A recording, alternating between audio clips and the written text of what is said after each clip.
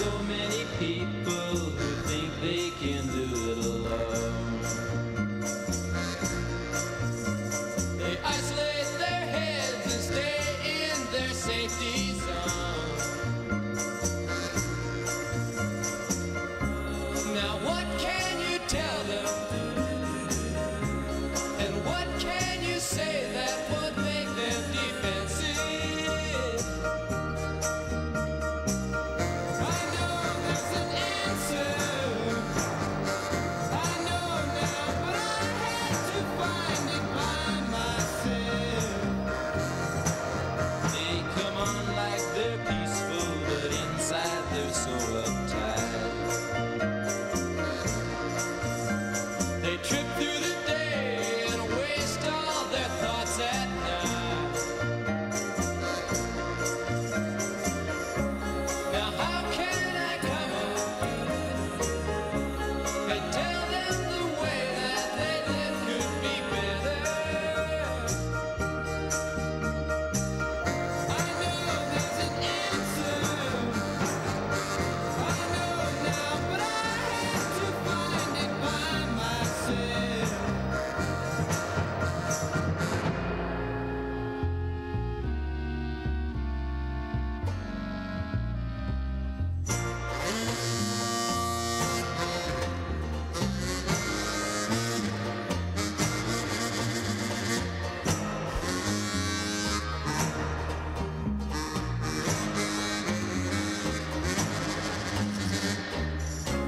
Now how can I come up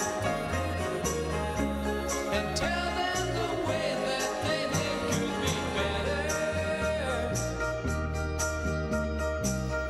I know there's an answer. I know now, but I had to find it by myself.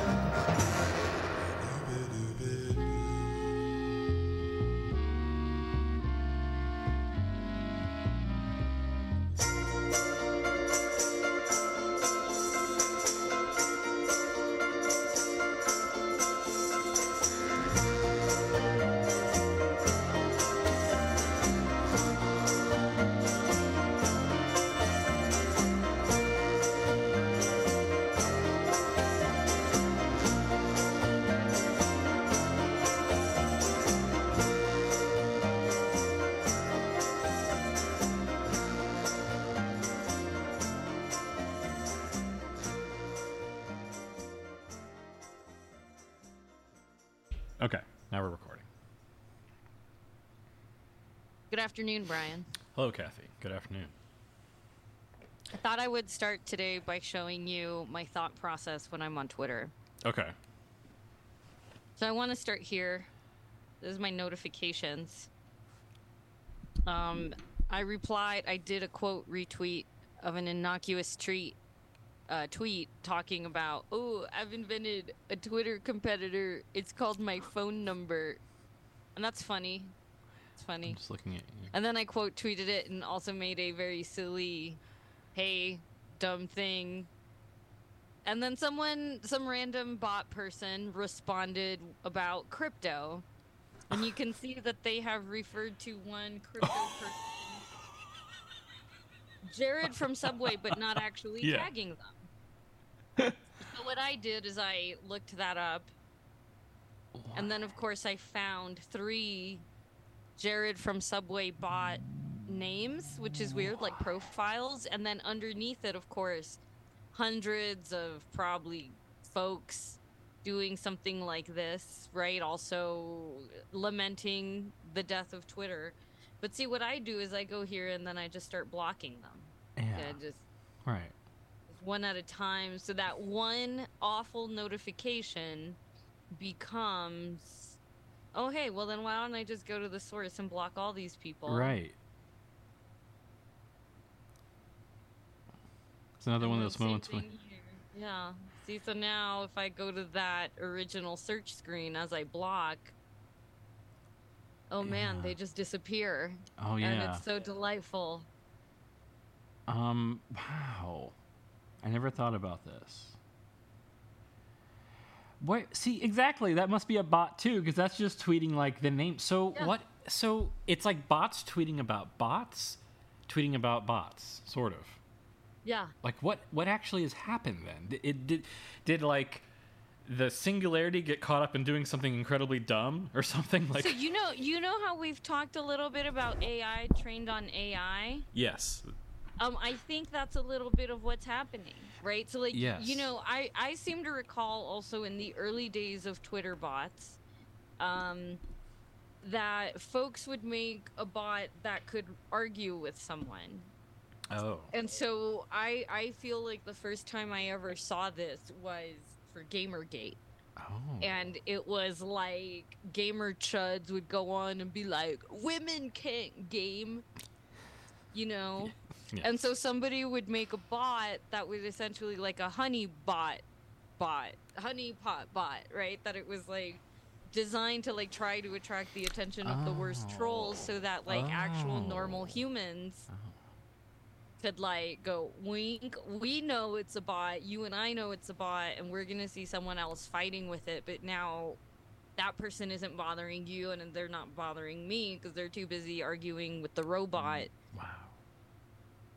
And I never caught on to that. I remember back in seeing the them day. and they were like fun. They would like if you were kind of paying attention, you could spot them, Oh, you okay. know, without Yeah. being in on the joke, right? Like Right. without knowing, you could be like, huh, girls can't code, huh? I'd be willing to bet a girl coded this bot.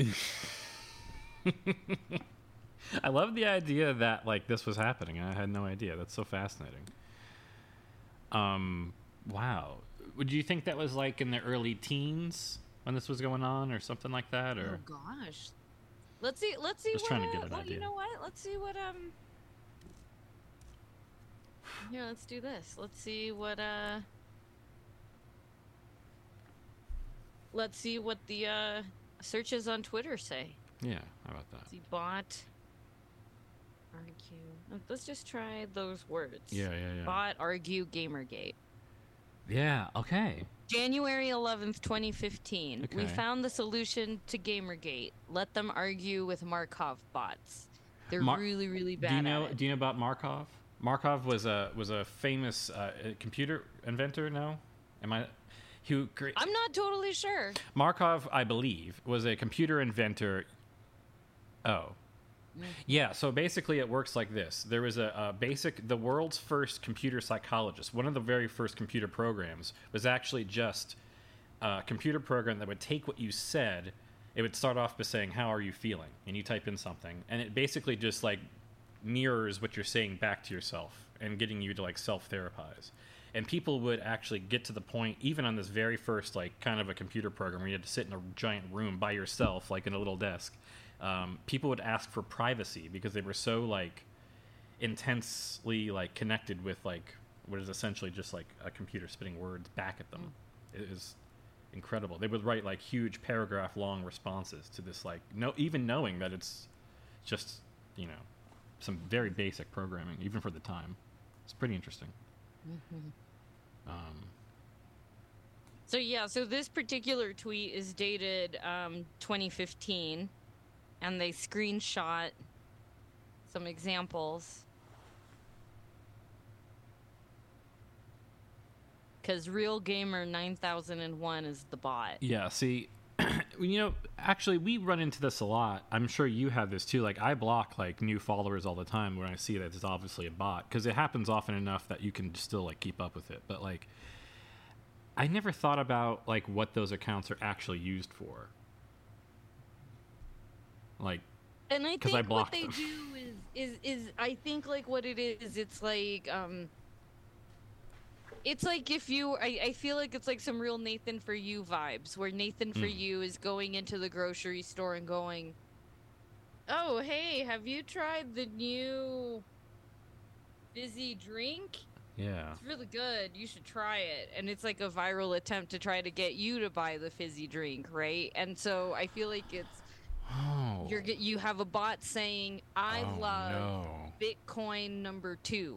This makes me feel really bad about anything that's heavily marketed on social media at all. Like any specific category that's heavily marketed makes me think that, like, a half or 2/3 of that, like, quote unquote organic marketing. Even the organic marketing that the marketers themselves may believe is organic marketing may itself be like bots talking to each other about topics. Maybe not even at the direction of the people who would benefit, just that they are doing that. You know, like, for example, when Twitter, like, recently did, like, kind of cull all its bots, and that was kind of a disaster, but more recently, like, implemented the rate limiting and all this stuff, it did actually seem to cut down on some of the types of messages that I would see. And there's another thing. I was getting tons of DM spam. That all went away when the scraping stopped. So I don't... Like, someone is trying to, do something of utility and benefit. Not him, but, like, someone is trying to do something. Like, the website still sucks, and you should go to the new one, though, if you can. Oh, gosh, yeah. No, everyone should. Jump ship, I will be everyone. I'll stop posting there soon. It's just a matter of time. Yeah, no, I'm still too obsessed with seeing Twitter kind of collapse under its own weight. Yeah, we've been there for too long to just not. It feels nice. I just like seeing them clean up at the end of the party. It's slowly transitioning, really. As people post more in the new place, they're not using their time to post in the old place. It'll happen. A few months. By the end of the year, I bet you, like, it'll be uncool to post at Twitter, and then it'll just die. I bet you it'll happen, like, overnight. Just one day, it'll just kind of like, or maybe there'll be like an event. That's what I'm thinking is gonna happen. Like, we're gonna wake up in, like, I don't know, a week or two, a month or two, and we're just gonna try to open the app, and it just won't, like, load. Like, it'll be like... Yeah, that's true. That could be what happens. You know, okay, so I had a dog. I had a Poochums who I got her in the year 2000, and she passed away at the ripe old age of 16, right? Oh. But she was never ill towards the end. She basically went from, like, 24 hours okay to not, right? Oh, yeah. So it never really... I mean, she was elder, and so she would, like, walk slowly, but she was eating, she was drinking, she was doing everything great up until the end, until she was gone, right? And so what I mean is I never had that thought of, like, oh, let me just immediately do something about this. Like, in some, like, I have to take her out to the barn, or I have to take her to the vet, right? It just happened. And I feel like that's how Twitter is going to be, right? Where, like, she's eating, she's drinking, she's fine from one day to the next. Like, okay, I see she's limping now. No, I totally. But that's okay. That's normal. It's still normal for a dog her age. And then just... Coincidentally, that is how old the website is. Yeah, all dogs do go to heaven, however. Yeah, that's true. And I backed up my data. I hope everyone else did. Does it back up the thread that you were in, or just like the posts you specifically made? Oh, you know what? That's a great thought. I'm not actually sure. You'd have to see the context to then understand the archive. But then also, it feels like you'd have to, like, have permission in, like, a software way, like, from the other user. But I don't know. I'll have to look at my archive. I've downloaded my archive a few times across the years, but I haven't, like, the first time I ever did it, what it did is it downloaded essentially a package, and you could open it as, like, a browser HTML package or something like that, and it would replicate the feel of you visiting your Twitter, essentially. You could, like, browse your mentions or something like that, but, like, you couldn't, like,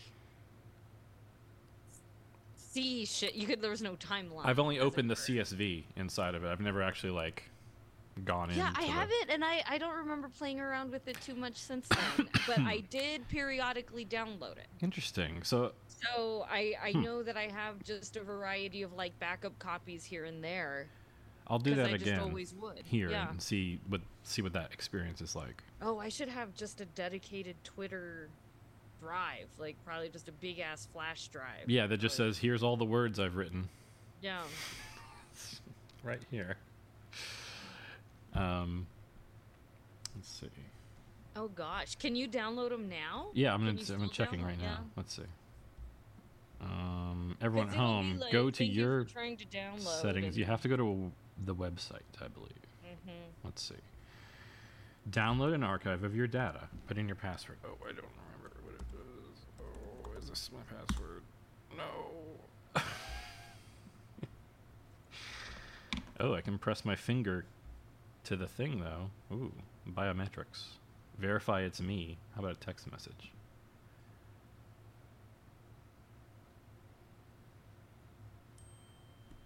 Yeah, that's a text message.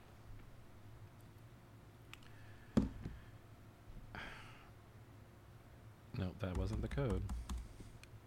8. Okay, everyone home. I've used the internet, and I've logged into Twitter, and I'm requesting my archive. There we go. We have received your request to protect your account. It can take 24 hours or longer for your data to be ready. Okay, well, last time I did it, it took about, 45 minutes, so we'll see. Mm-hmm. But that was in 2016, I think, so... let's see. Very exciting. Yeah, Very so what were exciting to see we... the death of Twitter. Oh, I forgot. I made something. Hold on.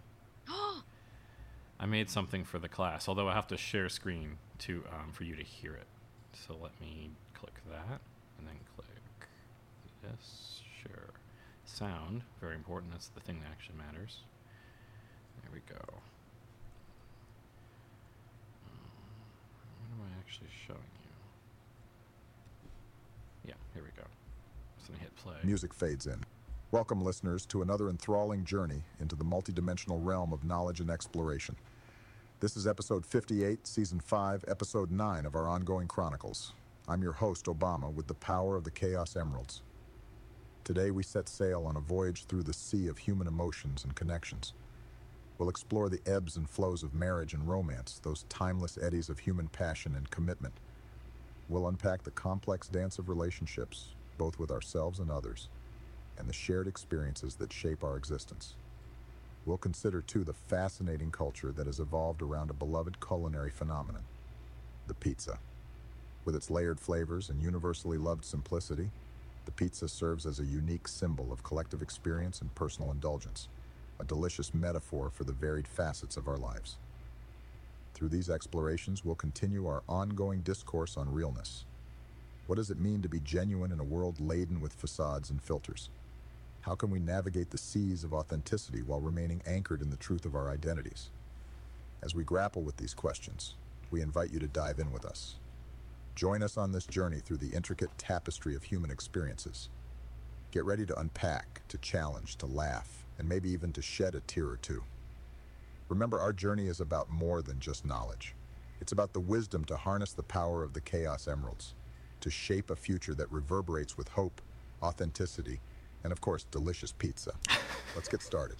Music swells and fades out, swells and fades. I guess there was no music, but it was just us here. So there you go.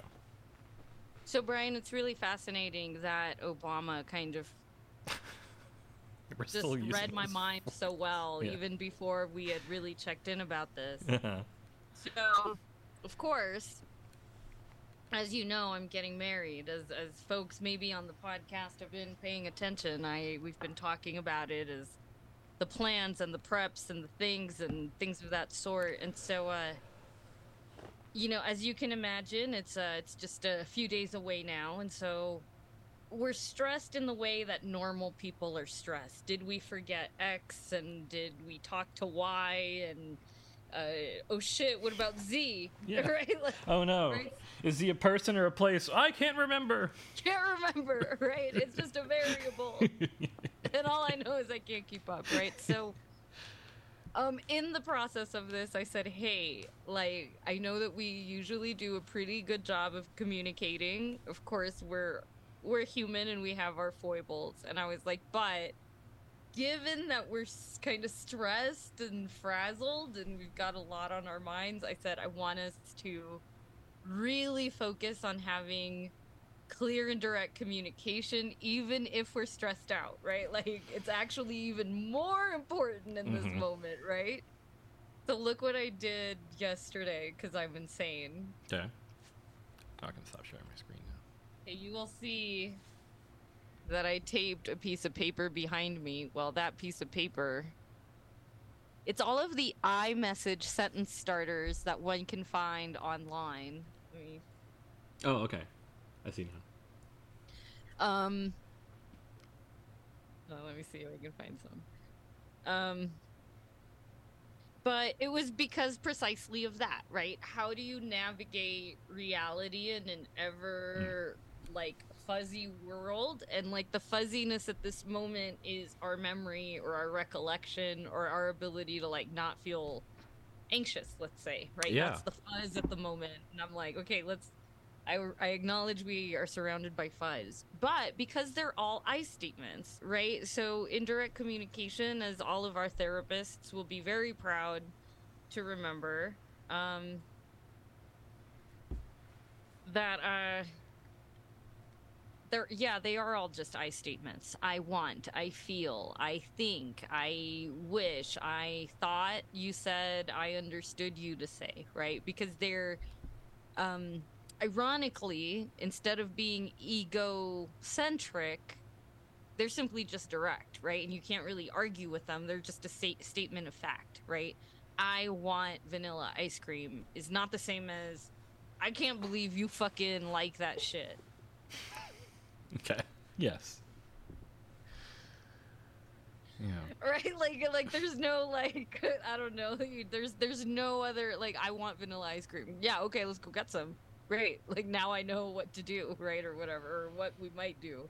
Great news. There's some in the freezer. I don't know. It just believe me, I'll connect with that more on the replay when I listen to it later. Yeah, right. Well, what I mean is, yeah, right, when we want ice cream. I guess what I mean is like it's something about the development of our identities as we try to relate with ourselves, our communities, and the world around us. How do we maintain a sense of self? Yeah. A sense of I, an ego that isn't also egotistical, right? Yeah. These are challenges, but I don't think that they're impossible. And of course, that's the project of philosophy and psychology and self-awareness and self-help and meditation and all that bullshit. Yeah, I've recognized that for the audience. I don't know if they've understood this, but like I'm done like trying. Not that I'm done trying to make this show seen and known by more people, but like I am done going out of my way personally in ways to. That's not the right way. That's not exactly it. I'm finding the right ways for. I'm letting the podcast grow. How about that?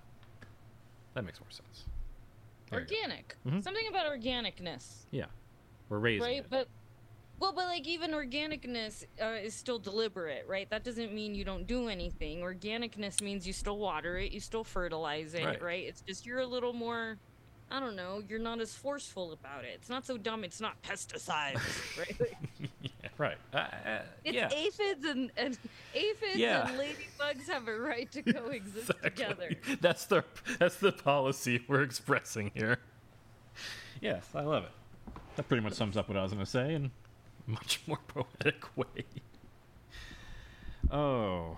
I feel like I need a new Zoom background. Let me see. Oh, I've been bookmarking things. I should do that. I'm gonna turn these fans off. Well, very exciting in that respect. We have Tyler went to go get the rest of his suit accoutrements. Oh. Yeah, I'm wearing a romper. So that was why he needed to go run errands without my presence there. You know, like I couldn't be there. Oh yeah, usually right. It's like, I understand. Yeah, let's go to the mall together. You know, like, you know. Cool. So yeah, no, very exciting. And so I'm trying to be as zen as possible, but I'm definitely feeling Bridezilla-ish. Okay. But less because like I'm like wanting certain things. It's more like, Yeah. No, that's how I would be feeling. I get that. The natural course of just going through it is enough. Yeah. I get it. Anyway, I have lots of marijuana. That's all that matters. Hey, exactly. Good. Glad I'll be taking my part of that when I get to the dispensary as well. I'm so glad that Obama could join us, given all of those scares that he was experiencing at his home. Oh, did he after have a getting fall? doxxed. Did you hear about this? He's the got most popular doxxed. man in the world. Oh, you mean like his address? Yes. Oh, So, he has like. No, I didn't know my anything God, about you this. didn't. Oh my gosh, Brian, it was in the news. So I've Amer- been deep under. get ready for this I'm one. ready. America's greatest president, Donald Trump, doxed Obama on Truth Social Whoa. and posted what he alleged is their home address. But there's a public idea of where they live, right? And that's not this. So they like kind of look like they live somewhere else. So I don't actually know. Okay. I don't know if this is like, yes, they're like, well, long story short, anyway, they're Secret Service dudes that are around the house and Right. shit and around the neighborhood. That's kind of their fucking job. He's a living president. Right? Yeah. If anything, it seems like they should make it look like he's living in a couple different places, so you're not totally sure. Yeah, right. Yeah. That would be a security positive.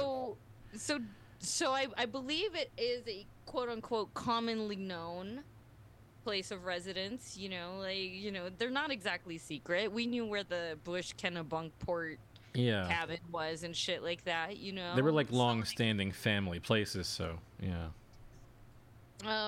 So apparently Donald doxes him, posts the address, and at least elevates it anew in the consciousness of the kinds of garbage that swim around in Truth Social. And so what should happen? That's right. Some guy just near the Obamas, I guess, like, was in a van with a bunch of ammo, and on Truth Social, he re-truthed it. Oh. That's all they could come up with, but I like that. That's it. Yeah. They're just like, retweet, whatever. That's fine. Yeah, re-truth it. And so we went there, and he was apprehended with like a couple of handguns and just a shitload of ammo. Well, that's a totally normal thing to happen. Yeah, Carry around in the vicinity of a place like that. that's exciting. No, it's exciting. I'm sure he was just exercising some exciting belief. that's the like kind of very bizarre dystopia where like we don't even need to like Shinzo Abe a gun together because like Yeah, we don't need to. What's the way that everyone refers to it online? A gizmo, murdered by a gizmo. Like it's true. Gadget. Yeah, gadget. Like One of Elon's gadgets that he loves to look at. And I said it before anyone said it on Twitter. It looks like a Fallout 4 weapon is specifically what I said, and that really is like. It's a. And if you really look into, which I'm sure our listenership has probably looked into, like all that stuff, the whole history of why he was mad at him and taking advantage of his mother through that like weird cult and stuff, like the same people that run the Epoch Times newspaper here, which is like so fucking wild. Anyway.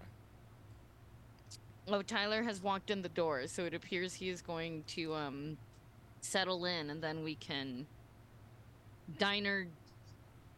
dish about the diners, dive-ins, and drives. Yes. Anyway, that's what I mean. Like, I'm so glad that Obama could join us to, like, talk about, like, right-zillaing and relationships and pizza. We can say anything we want, as it turns out. Yeah, no. He's he's really crafty winning. wordsmith. He's really winning.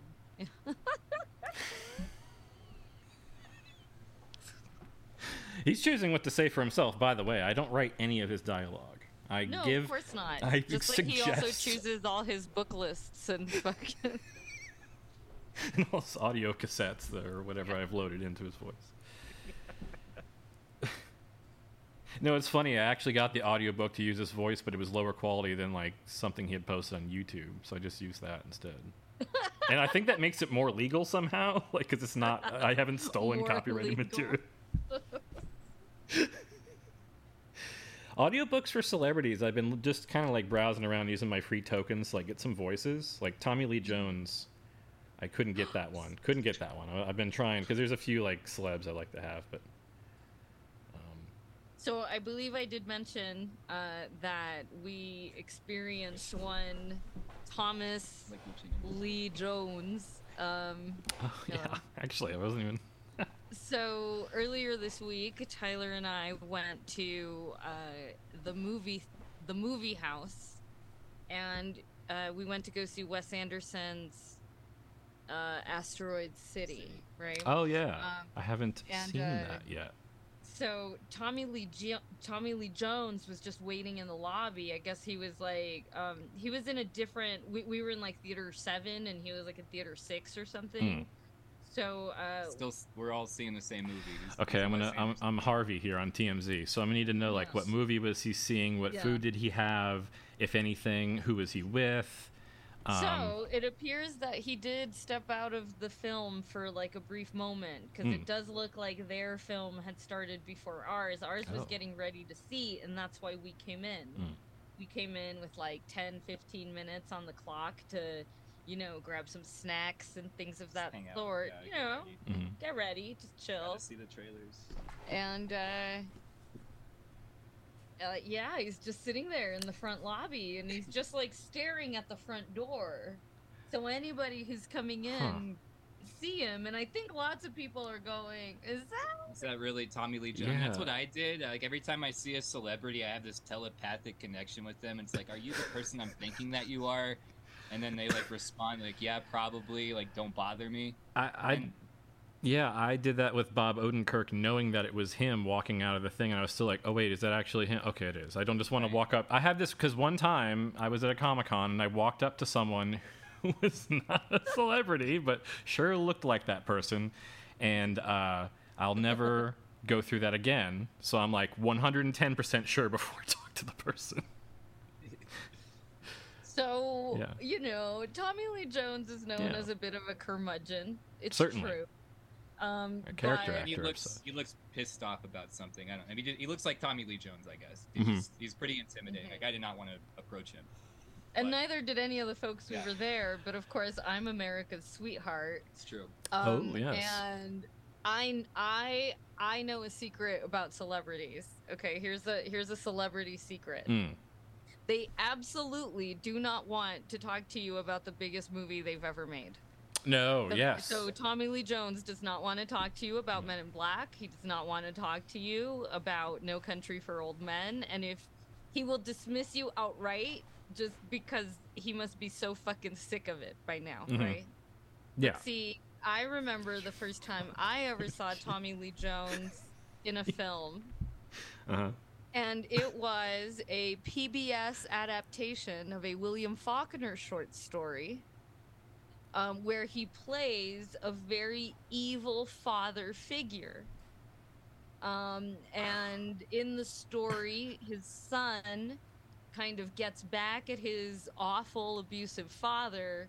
And for people like you and I, Brian, who had the kind of upbringing we did, it's a very heartwarming tale. Oh, actually. quite.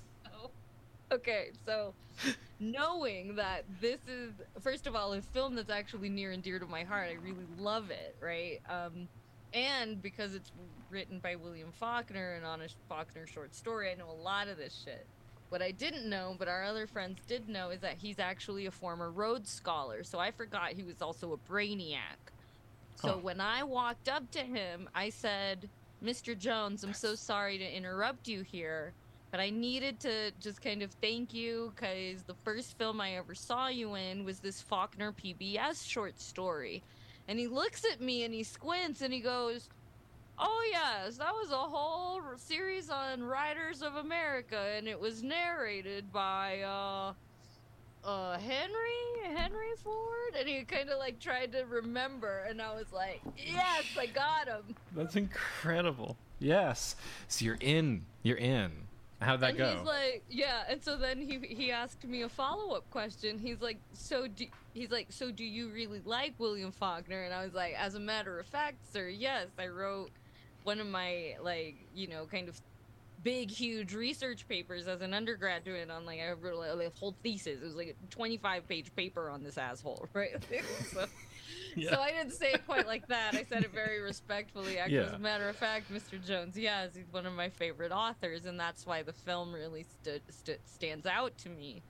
And it's at that exact moment that what appears to be perhaps a nephew walks up behind him with popcorn and a soda, and he's like, "Okay, are you ready?"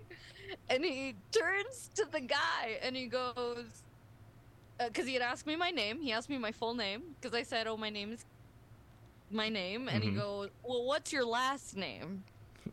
Okay. Well, And I was, yeah, no, he asked me. Oh, yeah, no, he asked me my full name. yeah. And then he turned to his nephew. Well, the person I assume is his nephew. He had real nephew vibes. And the nephew, he turns to the nephew and says, this is this young lady I just met here. And he uses my name and he goes, she's a Faulkner scholar. Which is a little generous, but I'll take it to my grave. Holy fucking shit. That is And then anyway, then I was incredible. like, thank you so much, Mr. Jones. I'll leave you to your movie. I think he was just glad that I was like, hey, sorry to interrupt, and then thanks, I'm gonna fuck off now. Never ask him for a picture, would never ask him for an autograph. It was like, thank you for just indulging me about William Faulkner for 2 seconds. And what I know is that it wasn't about Men in Black. It wasn't about No Country for Old Men.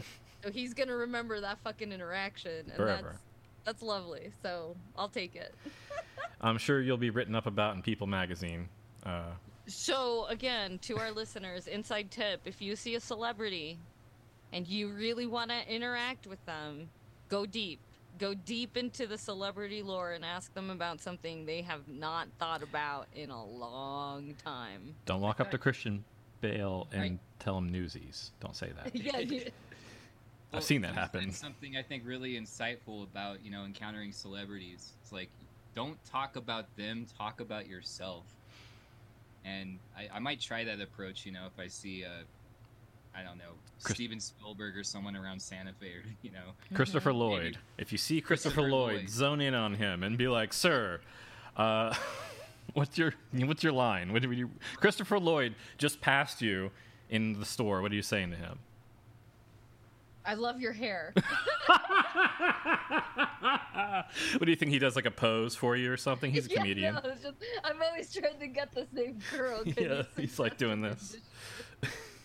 Christopher Lloyd owns a house here, right? Yeah, I know yeah. the mechanic we met, or you introduced me to, had signed autographs. And, stuff my on the wall. mechanic works on Christopher Lloyd's cars, so there's signed autograph trophy. There's it's like a People's Choice Award or some shit. Yeah. And it's signed to the best mechanic in town or some shit. I wonder if he has a DeLorean. Alan Arkin, who just passed away. Oh, Yeah. He did. Yeah. Yeah. Wow. No, people love Santa Fe. Yeah. And, our friends who just came to town, they're Austin people. We're trying to figure out what makes Santa Fe a resort town, because it's not your typical resort town. There's no I guess there's mountains that you can ski on nearby, but it's not exactly like Aspen. Right. There's no ocean nearby. You're not on an island.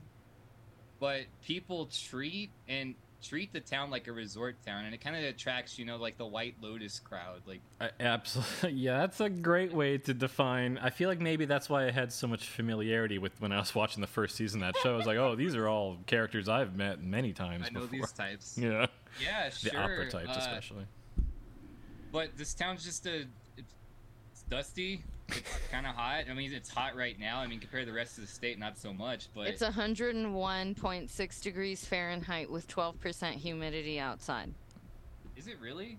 That's Wow. Exactly. It says 88 degrees. It doesn't feel like No. See, that's in the sun, right? We're Gotcha. talking about that. That's sun, because my thermometer's in the sun. So I think your temperature thingy is probably measuring shade, and indoor with the swamp cooler, it's 72. I'll give you my status here. You can see I'm at 99 degrees with humidity, 61%. 61% humidity. See, so Yeah, no, it's we painful. Brian was sharing last week Oh. that he understands a lot about Bold. HVAC and humidity and Bold. weatherization. Dry all and wet. kinds. Well, I can only imagine if you go from spin Santa them. Fe to Florida. It is extreme. That's going to be a relief, Oh. believe me. Yeah. I'll be able to sweat and it will be able to evaporate. It's a completely different existence. I kind of miss humidity. I like the intensity of it. It was fun in Austin, at least, because you'd go out to shows and stuff, and it'd feel like you were in a sauna. And I don't know, there was something about it. Maybe I'm just a Maybe if it was optional. If I could turn it off sometimes. You have the option to turn it on, off. Yeah. If there was like 2 nights a week where we were promised no humidity, that would be fine. I'd be okay. Oh, wow. Right.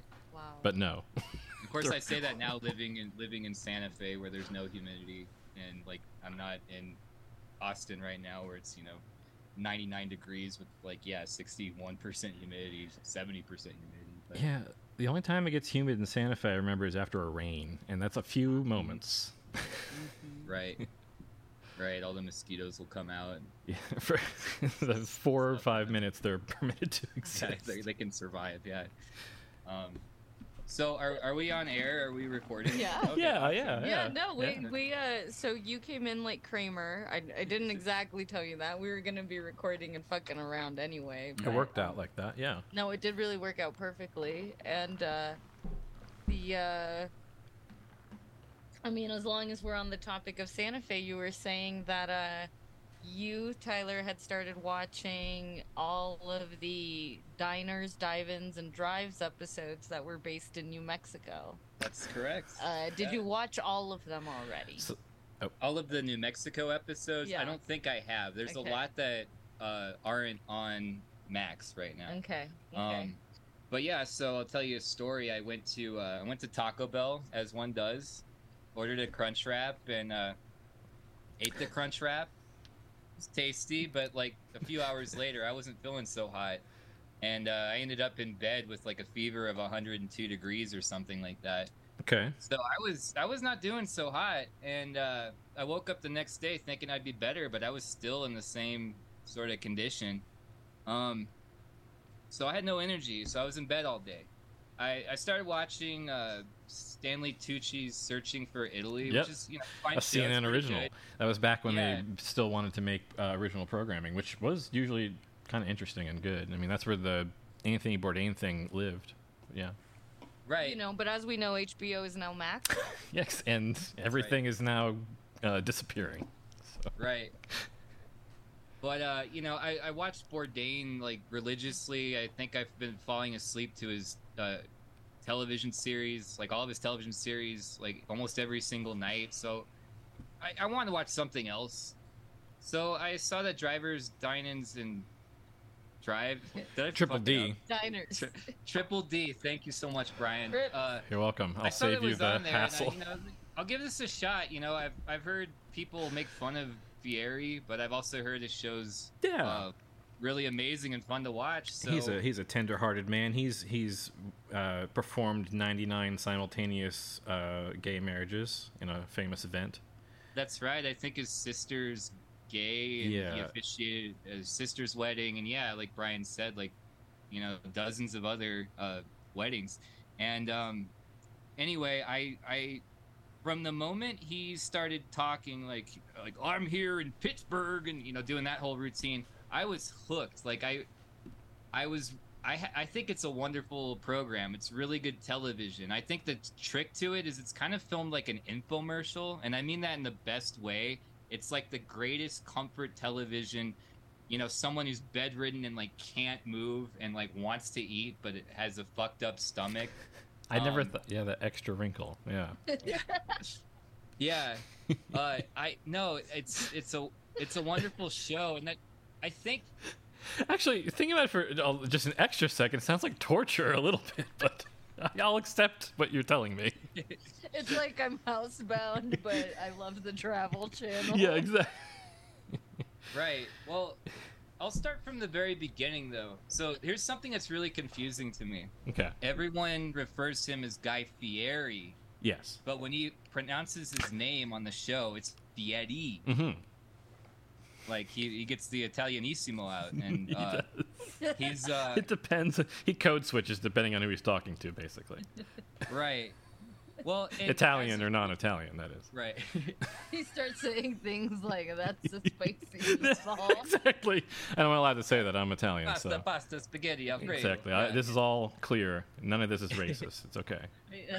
You can't be racist against Italian. And I say so. It's okay. No, so what I like about the show is it's almost hypnotic because unlike Bourdain, he's going from like one part of the United States to another part of the United States to another part of the United States. Yeah. And they're not really connected. For instance, occasionally there'll be like an episode about barbecue or burgers, but mostly it's just, grub you pick up on, these hole-in-the-wall places. And on top of that, like as a food lover, unlike Anthony Bourdain, who, I admire and love his show, Fieri will go into the kitchen. Fieri, thank you. And you have to say it with your fingers. Fieri. Yeah. like Brad Pitt in fucking Inglourious Basterds, like Fieri. Yeah. I love a good American accent. Yeah. Arrivederci or whatever. Yeah. But no, we actually learn about how the cooking process works, and as someone who's cooked quite a bit before, it's like, oh, I can make that because this guy's telling me how to make it, and I can't really get the kitchen perspective like on these other travel shows the way that Fieri does. And granted, Fieri, being the guy that he is, he'll make a couple of quips, and they're not really the funniest jokes, but I actually feel like I'm learning a lot about food. Yeah. And whereas Bourdain, you learn about culture more and like how people relate to food, which is a great thing. But again, if you're bedridden and you like want to cook something but you can't, like it's awesome television. And Fieri is a personality. I think he's a wonderful TV host. He's very kind to all of the people he speaks to. Everyone loves him. He's got really great taste in Cadillacs, I guess. Is that what he drives? I think so. I'm not really a car guy, but so the New Mexico shows that he's done, like I've been to almost every restaurant. There's a place called Sophia's Place in the North Valley in Albuquerque that I really miss. So it was like stepping back in time and like thinking, oh, I can order duck enchiladas again. Only I can order duck enchiladas with Guy Fieri. Wow. Yeah, there was another place that the owner of Sophia's Place opened up called Ezra's Place just down the street. And this was all within like a half-mile radius of like where I lived in the North Valley while I went to college in Albuquerque. And there's a place that was inside of a bowling alley. And you could go in and order order these duck enchiladas. Like you can't get duck enchiladas anywhere else, let alone like New Mexican duck enchiladas where they ask you, would you like your duck enchiladas with red or green or Christmas style? And you get them and it's like the most delicious thing. But that guy went out of business, I think, during the pandemic. He also, I think he started up, he did some like bad business decisions, and he started a restaurant in the student union building at UNM, and he wanted to serve people like really good food, but the average UNM student can't afford really good food. They just want Chick-fil-A or whatever. And anyway, just Fieri as a modality of eating. Yeah, Fieri did a couple episodes there, and he did a lot here in Santa Fe. He did one at Jumbo Cafe, which is an amazing place. I'm sure you've been, Brian. Yeah, it's awesome. It rules. So they just opened up. The owner of Jumbo, I guess, bought out Bobcat. But the Bobcat Bite that's Bobcat out on Bite. Las Vegas. Yeah, Highway. yeah, that place. Okay, cool. And now that's like, I think now they're calling it like Jumbo at Bobcat Bite. Really or interesting. something. That, which, if I'm not incorrect, that place was actually a spin-off of some other kind of. I feel like other that's why way the name around. is a little confusing to begin with. Yeah. So the reason that it's called Bobcat Bite is because it's off near the corner of, or the intersection rather, of Old Las Vegas Highway, which of course coincidentally takes you into Las Vegas. And so at the intersection of Old Las Vegas Highway and Bobcat Trail was Bobcat Bite, and it was this old ass little fucking diner. And once upon a time, it was like a short order diner, so it had the you know, all of the kitchen kind of behind a rail essentially, and then you sat at the bar of the rail. They served you your food or whatever, and then in that space eventually it was Bobcat Bite was the name of the restaurant. And it was a burger place, and you could go, and this was like last, I think it closed down in around, gosh, like 02, 2002. And so the burger place got kicked out by their landlords, and they moved out and became Santa Fe Bite, the burger place that's out by Annapurna's. Right. And everyone was mad at Bobcat Bite owners for having kind of evicted them because they was like a long-term staple, and it really upset the community. And so I love this story. Basically nobody inhabited Bobcat Bite for a while. It was, I don't want to say about boycotted, but it had kind of like bad juju, so it flipped owners a couple times, and finally it kind of like laundered its reputation.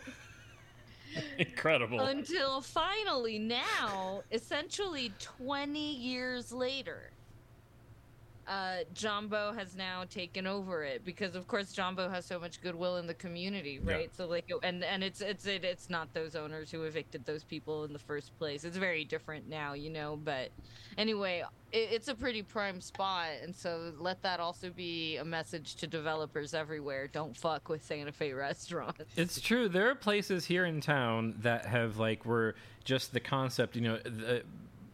In the restaurant world, the local restaurant world, you don't think of it as intellectual property, but just basically the idea or concept of a local restaurant, unique to itself. It's basically like a single location franchise is how it's being treated. It's like the ownership will say, here's our entire menu, our exact process, all the notes you would need to recreate everything. Now it's in a new location. Maybe the silverware is the same and the menus kind of look the same, but I've seen that happen here 4 or 5 times. Some of them have moved more than once to different locations. There was a restaurant that I thought was destroyed in the last hurricane, and it was, but I drove a little bit further, and there was the new version of it, like installed in the strip mall, which is not what it used to be at all. It used to be like a dockside restaurant, but there it is. And I imagine on the inside it's exactly the same. They had a lot of like very specifically handcrafted daily kind of items. It's like a salad and bread bar. It's not like a thing that exists anymore. Like a steakhouse bar is kind of how to describe it. There's like wheels of cheese they're gonna cut open. It's like very 70s. Everything's natural wood. Yeah. Imagine like, the Galloping Gourmet prepares a buffet. Like that's kind of what it is. It's like a $30 buffet. Yeah, it's wild. It's a wild thing. It's a very specific kind of restaurant. But, I mean, there's tons of things. There's an Irish restaurant here in town that I think is going to move to a new location with, like, it's just a classic spot on an old street that had, so many customers, but terrible location and probably not great management. Clancy's is the name of that place. It's a good Irish name. Yeah. So is it like an Irish pub kind of place? Definitely, and it's been there, I think, since like the 70s. It had gone through many levels of ownership. Like, it had been turned over many times where management would take it over, and then the next generation of management would like take ownership, and eventually the place, I think the building itself might have like taken enough critical damage in that last hurricane before, like a few years ago, and they never did the repairs they needed to or something like that.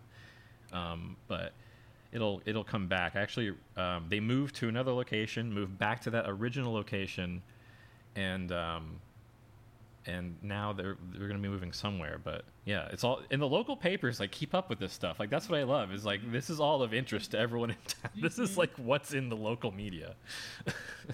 It's like everything. So even that whole thing about the Santa Fe Bite, like the burger place and Jumbo and this like kind of musical chairs, I could probably point to a few different instances of that even here in town, right? Like where they expanded a location, or they moved here or there, or they went from food truck to brick and mortar, or Like maybe one of the best ones was there was oh gosh, what did it used to be called? I think it used to be called the Backstreet Bistro. And it was a restaurant. Gosh, it also was around, and I think it closed in like 2005, 2010 era, something. Maybe a casualty of the recession. Not sure.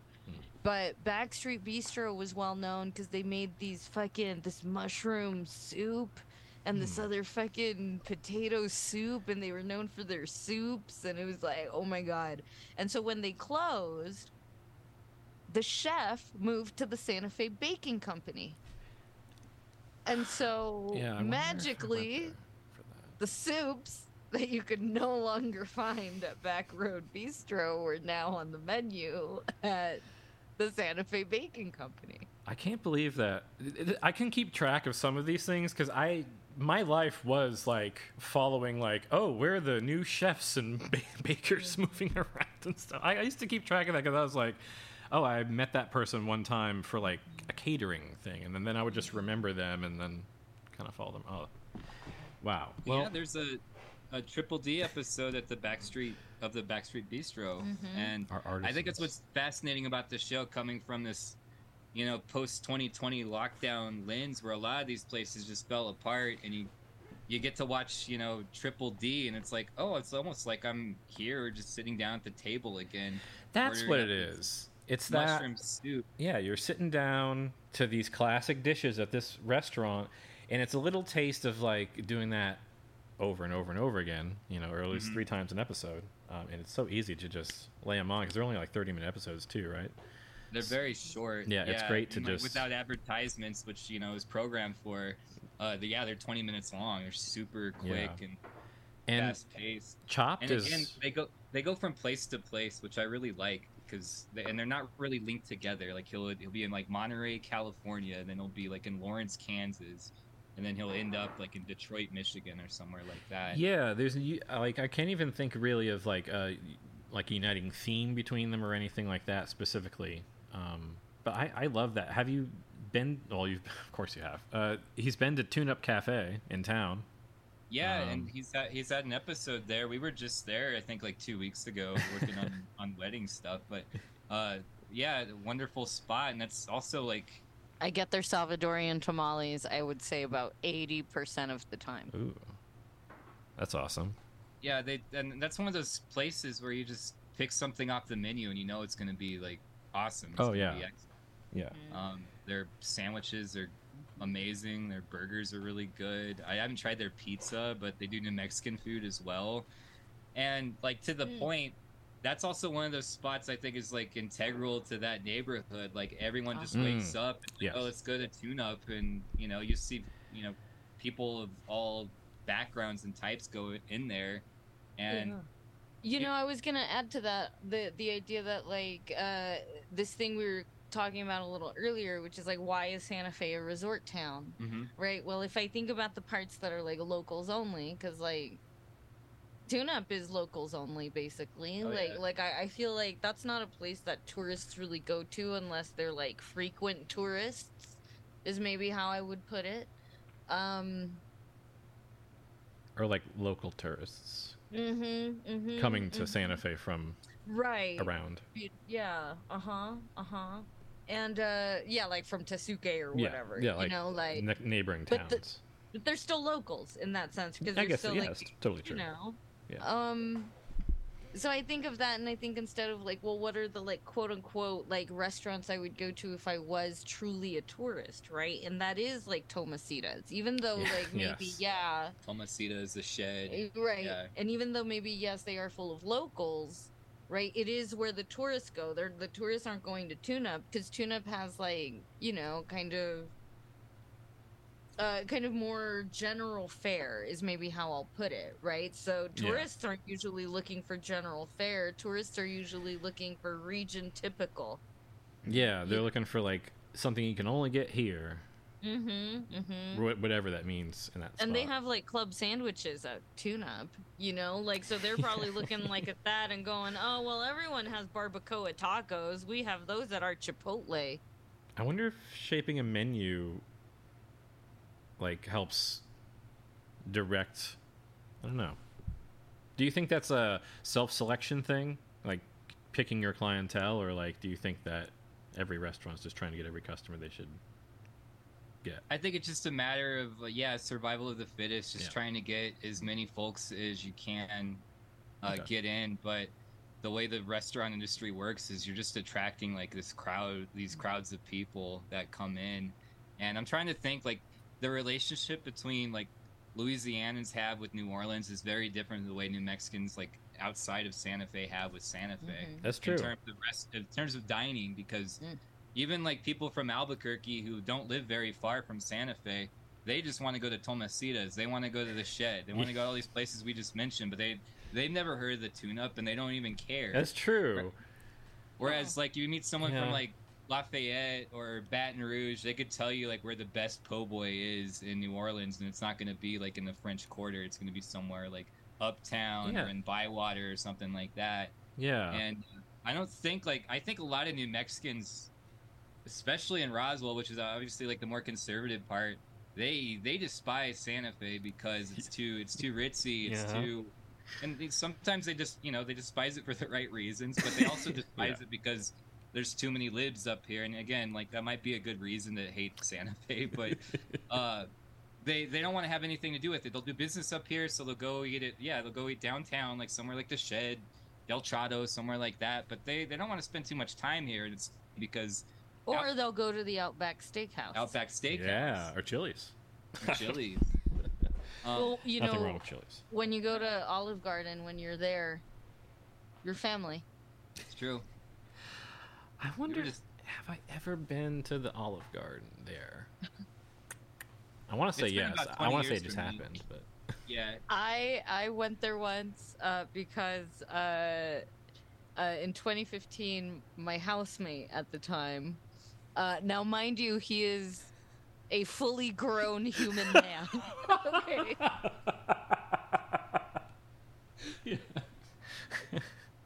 yeah. His Uh-huh. parents, for his birthday, Uh-huh. sent him like a $200 gift card to Olive Garden. Alright. And he gets it in the It's a mail. very And he, okay, specific so gift. I want to start by saying here that my housemate at the time was a fellow teacher where I was working. His personality, while being very like fun and affable, like kind of like personable and all those things, his focus of his undergraduate and postgraduate, and really the focus of his entire life was like meditation and Zen Buddhism. And so he was a very chill individual. And so like when you thought of what he ate, you would maybe more think like, I should just get him like a 20-pound bag of rice. Like, you know, that might be a more appropriate gift, but I guess his parents thought that they should send him a $200 Olive Garden gift card. So he's like, what the fuck? And he's like, well, let's go get drunk at the Olive Garden. Never-ending pasta bowls for everyone. Well, I mean, because we were like, well, look, like, even if it's like $40 worth of food, $50 because we get an app, like, how are we gonna? You'd really spend it, have I to guess? try. You'd have to go Yeah, back multiple times, I think, with And four then we people. were like, we're not gonna do that. We're not gonna go back again. So it was like, let's just bring us another bottle of wine. You're like the kings of And we're Olive like, Garden. endless breadsticks. You're just like, you're waving your hands around. Just come to me, waiter. Bring me it all. Everything. Soup, salad, breadsticks. That may be the only time I've been to Olive Garden, maybe in the last like 25 years, maybe. Well, I've not had a breadstick since, I don't think. oh. You know, they sell the salad dressing in the store now, so if you ever really wanted it, you could just make your own Olive Garden salad, which is kind of the best part, I think. What's the dressing like? Is it like an Italian dressing? I can't remember, like a vinegar based. It's an Italian with a bit of, let's say, what's the... It's got like a tang, Yeah, tang. I want to say acidic kind of a thing. like a going on. lemon, Yeah, a citrus. lemony Italian dressing. Yeah. Sounds all right. A little touch I mean, of cheese, maybe, too. You should in get there. some. You should get some. Yeah. Mhm. You know, I don't They have it at mind- Costco in these enormous bottles. Yeah, It's like ridiculous. like an oil drum. It full seems of like that. overly sized. It's basically like an overly sized regular salad dressing bottle. It just seems unwieldy because it's meant to be held with the hand at the regular shape and scale. Doesn't assist anything. It's just a identifiable bottle at a joke scale, really. Are there croutons in the salad? Yes. Yeah. That sounds like a good salad. Okay, so no, they also put, so it's iceberg lettuce that they've cut up into maybe squares of a maybe $50 size, mouth sized chunk, and then croutons, black olives, boo, pepperoncini, yay, and Got like a baseball sized tomato split into eighths yeah. in like wedge formation. Probably because it's And the then quickest they, to like, cut. Yeah, and then they pour like a bunch of dressing like at the bottom or at the middle. I don't know how, but then they bring you the fork thing.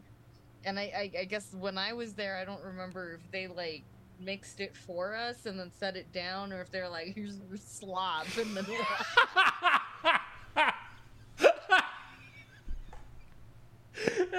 Olive Garden is the only place in the world where a beautiful salad can be described as just slop. Well, you know, it gets kind of soggy once. Yeah, it's just, you know. And I think they do give it a little toss for you, just, you know, to kind of remind you it's salad. No, it's seriously, though, it is, in terms of the franchise really good, restaurant, though. it is kind of the gold standard for the salad. It can get a little bit better at a Carrabba's, maybe, but that's it. That's as good as salads get in the franchise world. Yeah, yeah, Especially the I freshness will of the agree. lettuce. I'm always, yeah. it's consistent. I think they kind of freeze it. I think there's something that's Yeah, like... maybe that's why it's so consistent. Yes.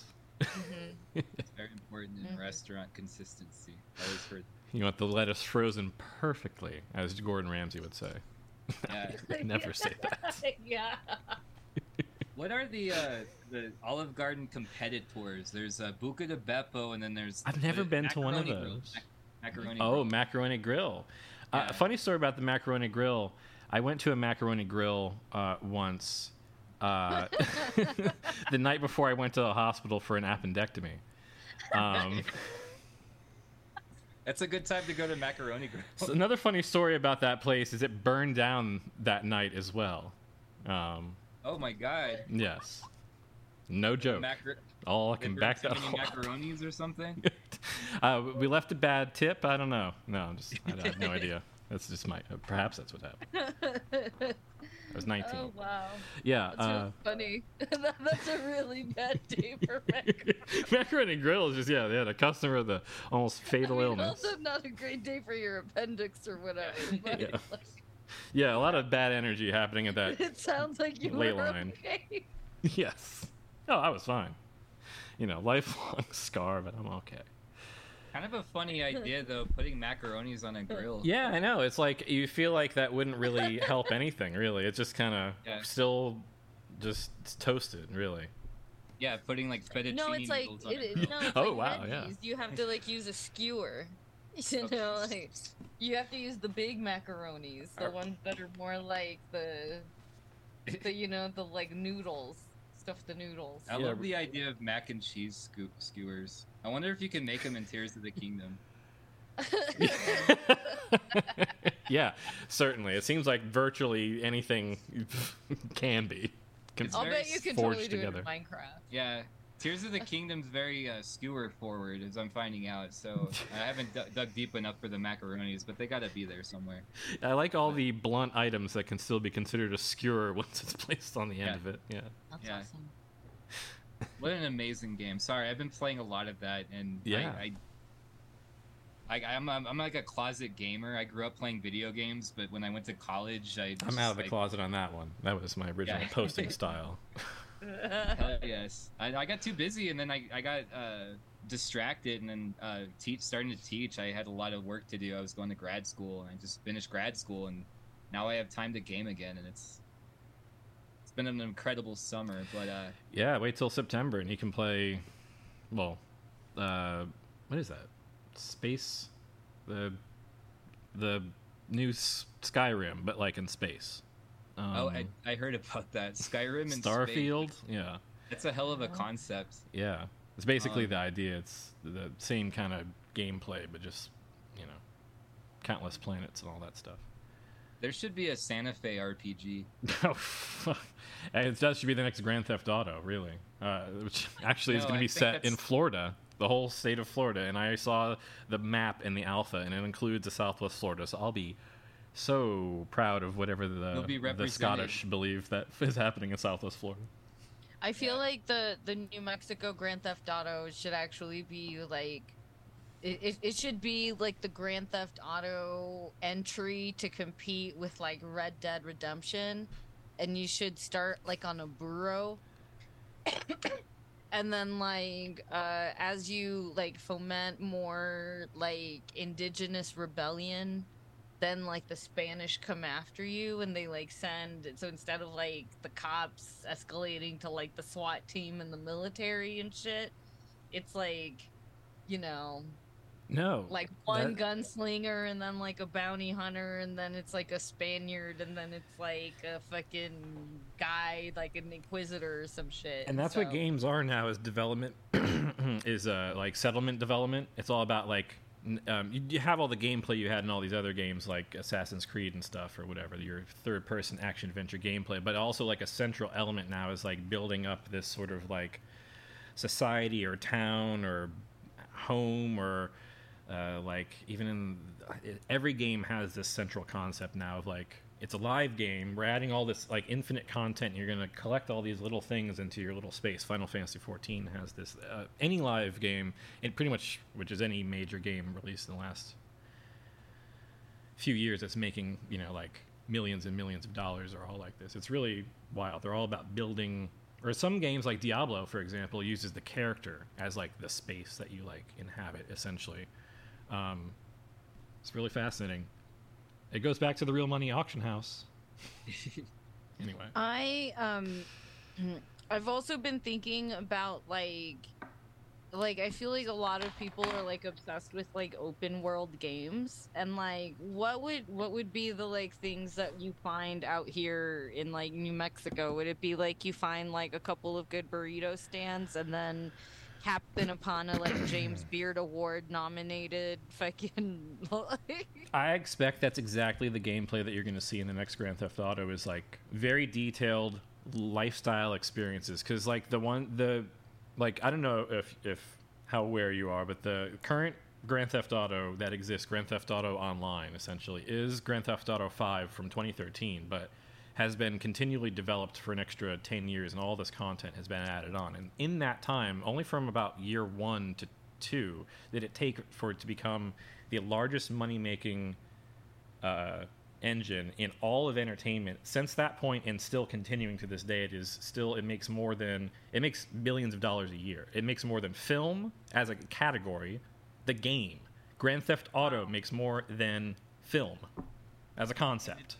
It's so popular. I mean, it's like everybody's into it. It makes more than People our Fortnite. age. It's the only thing that makes more than Fortnite. Wow. Right.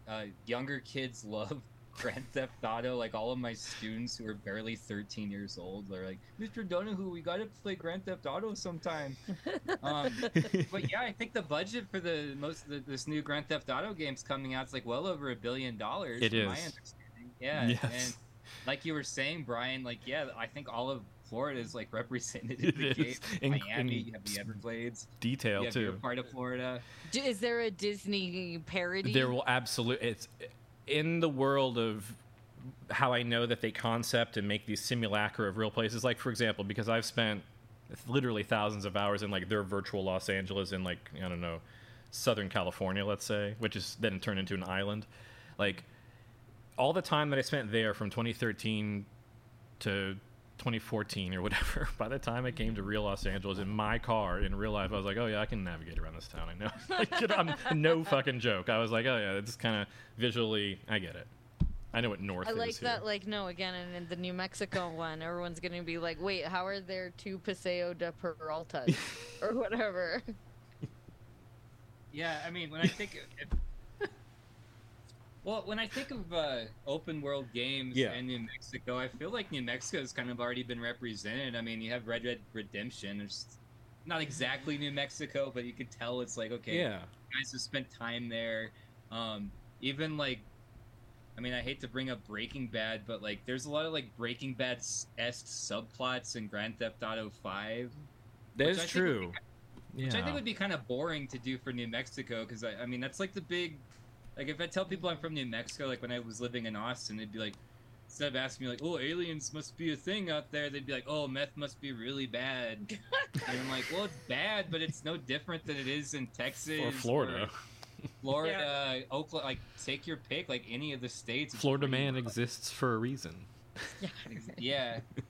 But I think landscapes would be represented well here. It would be nice to see like a white sands, or you know. And that landscape has never really been represented in like a Grand Theft Auto so much. Like they've had like that kind of like edge of a mountainscape kind of desert up to the shoreline, but it's never been like you know a real like it feels like you're in a desert kind of situation. Right. They could do the Sangre de Cristos really well. Oh, I think like actual like desert scape, because they're really good at it. They have made 2 very detailed desert games. They just need to. Perhaps that will happen. Perhaps this game will lead to them having multiple regions over time. They can build their own crime version of America, because that was the first Grand Theft Auto. Was like there was Vice City. Each little level was like essentially the games they've made in successive order, which is kind of funny. Right. I always thought like the GTA series was always paying like homage to all the great films of the past 50 years. Like there's tons of like Godfather references, Boogie Nights references, Goodfellas references. But I also think like Grand Theft Auto, by and large, I mean, we're talking about video games now, but celebrates just video gaming as a concept more than any other game. That is true. Because it's like there's a flight simulator in, like GTA is a flight simulator. That's my favorite way to play it. Is the you flying. Can explore. It's almost like an adventure game. It's like, and there's all these mini games inside of the game, and and they're all done really well. And that's the thing is like when they add features or when they add anything or when they design their game or any part of it, they really spend a lot of time, as I understand, testing like every single element and like how it'll be interacted, so that it's like 2.0 stage or it's 3.0 stage of what it would be before it's released to the public. It's so like in concept they've like thought about it like many times before it's like actually pushed out. And I think that's probably their key to like what they make. They made Grand Theft Auto 5, then they made 2 sequels to it, and that's actually what they put out as Grand Theft Auto 5 essentially. Right. But that's what they said they did with the original Red Dead. I remember there was an interview where they kind of described that. Yeah, I mean, Rockstar Games, I think they celebrate gaming. And they're like a silo. Another game. They don't really ever come outside their little box to talk about anything except for like, here's our game we made. Right. Like there's developer interviews are extremely rare, like at all. Except for like when they're talking about financials. That's true. I think they were at one time. I had a subscription to like Electronic Gaming Monthly and Nintendo Power and stuff like that. And they made a little documentary. Developers, and I would read them. And nowadays, I'm not really seeking that stuff out, but I'm on Twitter and I follow gaming stuff on Twitter, and I don't really see like any interviews with developers. Made this like you were saying. Great documentary about San Andreas's production. I really love that. Back in what was that 2004, I guess. That was really cool. They focus a lot on the music, and I think that the music is really probably the thing that like if anything was to play the casino like machine role of like pulling me back in psychologically, it's like, oh yeah, this is like I was just about to get out, but now a new song came on the radio and I really love the song. I've heard it a million times, but I could listen to it one more time, and that's what like leads me back into playing the game for another 5 minutes. Yeah. Do you think the reason we don't see that kind of thing anymore is just because of the death of magazines generally? Oh. Like, yeah. Because I just kind of think of like, you were just saying like I had a subscription too, right? And it's like, I was a big reader. right? And so like, I mean, you can do that still, right? Like Yeah. you can go subscribe to like what, like There's a few left. Game Facts, and there's like there's like game dev. I think is another big, really huge kind of like, but that one they feel more like that one also feels more like kind of more professional niche, right? Like Right. it's because I too am a developer, or I too am in the industry, right? As opposed to like the difference between Variety and National Enquirer, say, right? Like, That's a good point, actually, because like if you think about in the gaming world, they do definitely talk to different groups of people different ways, like, and very specifically, very completely different ways. In fact, they talk to the enthusiast crowd like they know more than everyone else, because they do for a large part, but they talk to them as if they know like 90% of all the information that's come out since they've been following gaming news. Which makes it really hard to keep up with. But for that, it keeps those people completely locked in with like the latest beat, and those are the influencers in the gaming world who actually are selling the game, not the marketers or even Nintendo. The Nintendo Directs that people watch is so that we watch it on social media, and then we tell our real life friends who are offline. Or those are actually the next tier of people who are actually buying. Those are the numbers that actually count. It's really fascinating. That's why movie theater ads work so well for video games as well. You can almost guarantee they've already done the math. They know how to track to do like movie theater ads and or big scale like large media buyouts. Like Death Stranding was a great example of a niche game that should have not sold too many, but was marketed extremely well and had this kind of like mysterious like, oh, there's this amazing Japanese developer. My friends have been talking about it my entire life. He's making this brand new concept with Sony, and it's like a game on the PlayStation that actually looks interesting, and it's an original concept. Like, wow. And then it sold like insane numbers, way more than they projected, but also I like believe if it's 'cause Nintendo were to marketed market like the on new everything. like I saw something about some new Mario movie or some new Mario game or something, and Princess Peach was doing something, and everybody was talking about Yes. like woke Mario or some bullshit. I don't know what any of that bullshit is. I don't know just the mean that specifics. like if Princess Peach and woke Mario marketed a peach heavy advertisement before Barbie, they would fucking clean house up and down. It's so true. I would be buying my girl power, girl boss niece a pink DS or whatever the fuck they are these days. A Switch? They're Switches now, right? Or Yeah. whatever they are. Yeah, I'd be getting them one of those, right? I can almost guarantee you they're probably releasing something like that. Yeah. I bet. The Yeah, Peach we'll game. we'll predict But- the future now. Well, like he was. that Did movie you, changes by the way, everything. fellas, speaking of girl games Mhm. and girl things, did you either of you ever play the Princess Peach game for the DS? It No. was a puzzle platformer, right?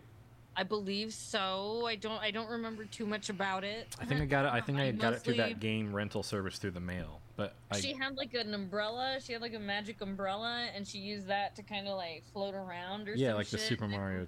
Yeah, okay. Yeah, some Two bullshit thing. like that. But like it vibrated. And I was like, there is simply no way that they had no idea what they were doing. I'm blown away. That I don't remember. I'm just but saying I trust that. like this is what patriarchy does. Is it keep Puzzle platformers have sanctity. I want They're to see. Maybe, they're I an want to see if I can sexual zone. find like a YouTube gameplay of the one I'm thinking of. Who's gonna talk about the like? Princess Please, Peach. no, this is good. Anyway, continue. Yeah. Continue. Well, Brian mentioned. As we talk about the most famous pipe players of all. Right. Brian mentioned Death Stranding, which was a what is his name? Hideo Kojima.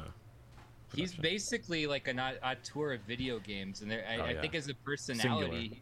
there's not a lot of like video game developers or conceptualists, whatever you want to call them, who have like his status.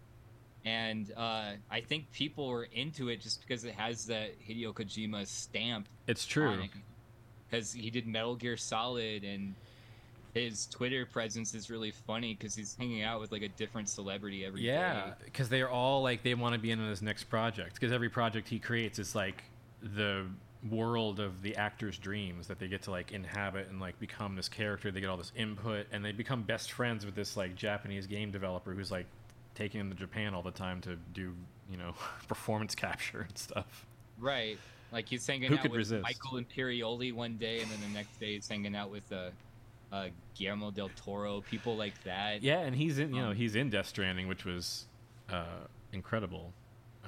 I didn't know that. I need to play that game. It seems right up my alley. His likeness is used, but not his voice and stuff. It's funny. That rules. But Yeah. hopefully, talking about, you know, females, and maybe there'll be a female auteur in the next 60 years who's in video games. I think it's Lara definitely possible. Croft, you know, the Metroid lady, Samus That's true. Aran, right? Who else do we got? Basically all of the Sims. And Got some Resident Evil It's characters true. here and there. Yeah. All of Anyone this. who plays The the Sims. tall, the tall goth lady and the Resident Evil, the new Resident Evil. Oh yeah, yeah. Yeah, I haven't even played that game, but I had a nightmare about the tall goth vampire. I probably had a different kind of dream. So in Super Princess Peach, a platformer title for Nintendo DS, instead of Mario starring as the protagonist and as protagonist and Princess Peach as the classic damsel in distress, it is Mario, Luigi, and the Toads. Oh, who the are Toads. kidnapped. They are all taken to Vibe Island. I was trying not to Bowser. read ahead You- so you could yeah, no, deliver it. who has stolen the Vibe Scepter, a magical item capable of influencing emotions. Oh. Princess Peach, with the help of a talking umbrella known as Perry, this is the floating umbrella she uses, and her own powers of emotion amazing. must rescue them. So she cries and shit. There's like a power of crying. I swear Oh to my fucking God, yo. Okay, hold on. Wait, did you just say talking umbrella? Yes. It's like Oh, the that sounds talking about right. eye that Homer pitches to Ron Howard in The Simpsons episode. So now this is a very vibes-based game, and by that Sure. we mean now like good vibes. And so Peach is experiencing a variety of vibes: I'm experiencing a variety the joy, of vibes the right rage, the gloom, and calm. And you use her emotions, and the vibe scepter was, I guess, helping her to control all of these variety of emotions. now. Everyone at home, we're looking at a variety of emotions being expressed by Princess Peach in colored columns. Joy. Oh. During I'll the let, course of sorry. gameplay, the player is able to help Peach trigger one of 4 vibe abilities, provided she has an adequate amount of energy in the vibe gauge. I feel like you're reading to the do so. description to a sexual product. Yeah, no, instead, this is the description to Super But Princess please. Peach on MarioWiki.com. Continue. The player can touch. See, because it was the DS, so you have the little stylus. So you would. Sorry. You'd use your stylus to touch one of the various vibe levels. Mm. The player can touch the vibe levels to allow Peach to proceed with the related action for each vibe ability. I feel like Sigmund Joy. Freud would be fascinated by this. Yes. Let me see if there's a. So Perry can do a variety. So there's a pound umbrella. She can hit the ground. She can pound the ground with her umbrella. You're gonna see enemies without vibes, like the bullet and the Hey. Koopa and the big ghost. Those are harsh Vibeless accusations. enemies. Yeah. No vibes. No vibes. No vibes. Oh, the smog ball. Joy enemies. Ah, These jo- are the okay, enemies vibes. of joy. They have vibes. Mm. So then there's a Glad list of Fang. enemies. Glad Fang Yeah. is a joy vibe enemy. Glad Blooper. Rage enemies. These enemies can all be defeated with rage. Okay. Mad Blurp. I'm a Yeah. big fan of Mad Blurp.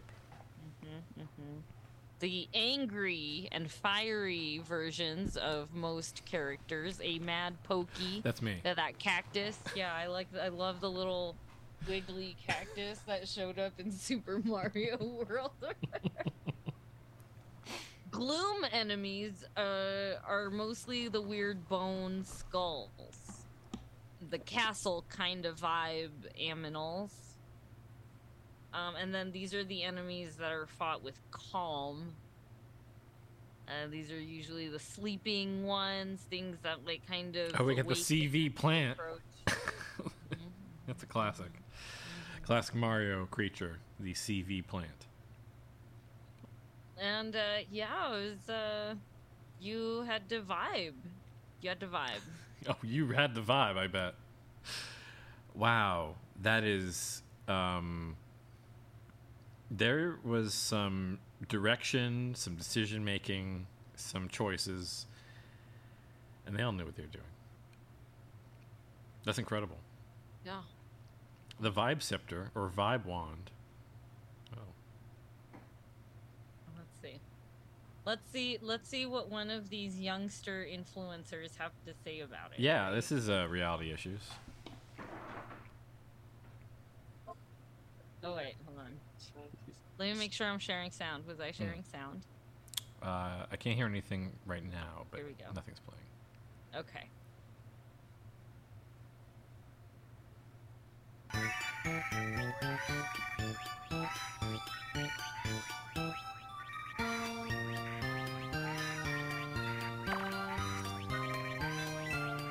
You will see the vibe meter left. Oh And wow. then the different vibes are at the bottom of the DS screen.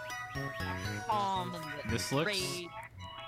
Wow. It's always on the screen too. Well, I guess it was a DS, but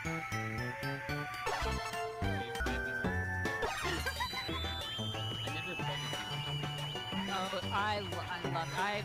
I would use it on the spot. I would take it as a comedian.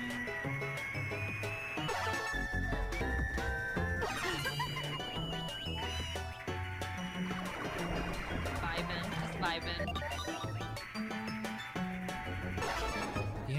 yeah. This is the rage pot. That's why she needs the vibe scepter back. Gotta get all those emotions under control.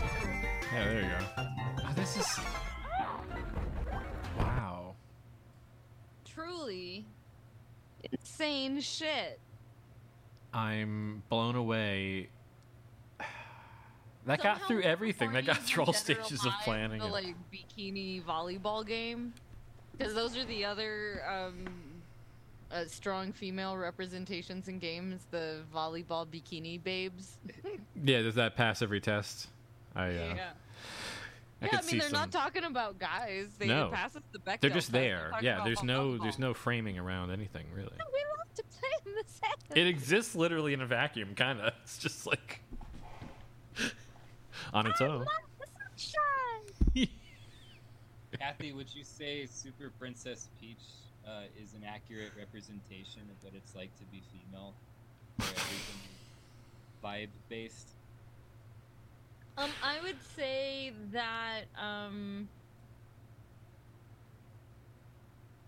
would say that it is true that the cycles of our hormonal production vary from person to person. But that all of those general, I like their 4 general buckets. I think I could use them to communicate clearly. I could point at one of the. Now I want to print them out and point at them and be like, I'm feeling like this today. Like when you go to the doctor's office and they like, where's the pain? The pain in the knee, and they make you point at like which face. I want to point at one of them like that and go, I'm feeling that face, right? No, I can. Yeah. So I would say it's kind of accurate in the sense that like I feel like there's a flux, and I know that for me personally, my emotions tend to like they feel like they're a wave that passed through me. They feel like I've been like it's an earthquake and I've been jostled, but it's about to end, and in a moment, like, I will regain my senses about me. It might take me a little bit depending on how big of the earthquake it was, but I do feel like I just need to let the emotion like happen. I can't stop it. Like, I can't stop an earthquake. It's just got to roll through and it'll be done. That's how I feel about it personally. I certainly can't speak for all women, but I do think that women would at least agree that they do process these types of emotions and that they have found their own ways to cope with them, right? That's just how I do it. You know. Interesting. At least that's how I hope it. I don't know if my therapist was. I don't know if this. I think it's a good answer. I think that sounds. That totally makes sense. Is there a Guy Fieri video game? He was a game show host at one time, and I only need Burger Time. I only need I type feel like something if into Jeff- Mid-Journey right now. I'm gonna I type got something it. into No, it's Burger Mid-Journey here. Time. Let's Burger Time. hold on. if Let's do Jeff share screen. Foxworthy was in a video game, then There we go. probably Guy Fieri's like in a video game somewhere, right? Yeah. Let me here. Let me open. So pulling up Discord. Burger. That's right. Hold on. Let me go back to screen share. Oh no, Brian, I have to take this from you. Oh. I have to. Because I have the answer to, is there a Guy Fieri video game? The answer is yes. Ready? Oh. Ready, player one? Oh, hold on. Something just took over the focus of my screen. Yes, go.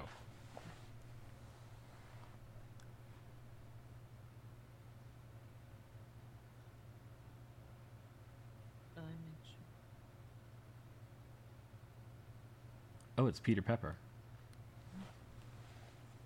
I haven't heard any of the little sound effects.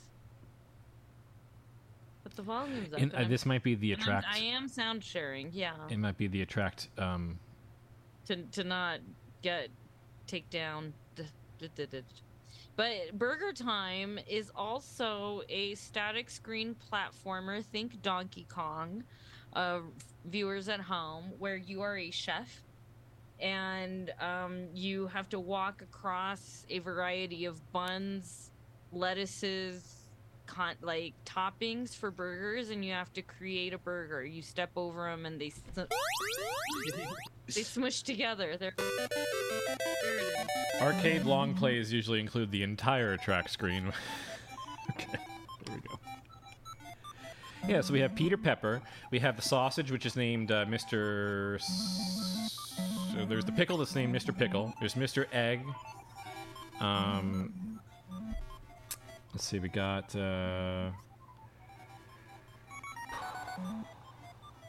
Where's the other one? He'll show up. So I think this is the Guy Fieri video game. Totally. Here, I actually. think that if we rebranded the Chef Guy as Guy Fieri, Chef Guy Fieri, Yes. This is we it. could remake Burger Time and make Kabillions. So Rockstar Games. I'm gonna do E this right now. Entertainment. As always, hit us up. I'm talking to my Mid-Journey bot right now, and I'm saying, imagine. I kind of like the idea of an open world Guy Fieri diners, drive-ins, and dives video game where you drive as Guy Fieri and you find the right diner, the right drive-in, and the right dive, and you go in and you sample the food. And you get points for the food sampling. Guy? You get points for like how many people you talk to in the restaurant. Guy Fieri in the cover of a drive-ins, diners, drive-ins,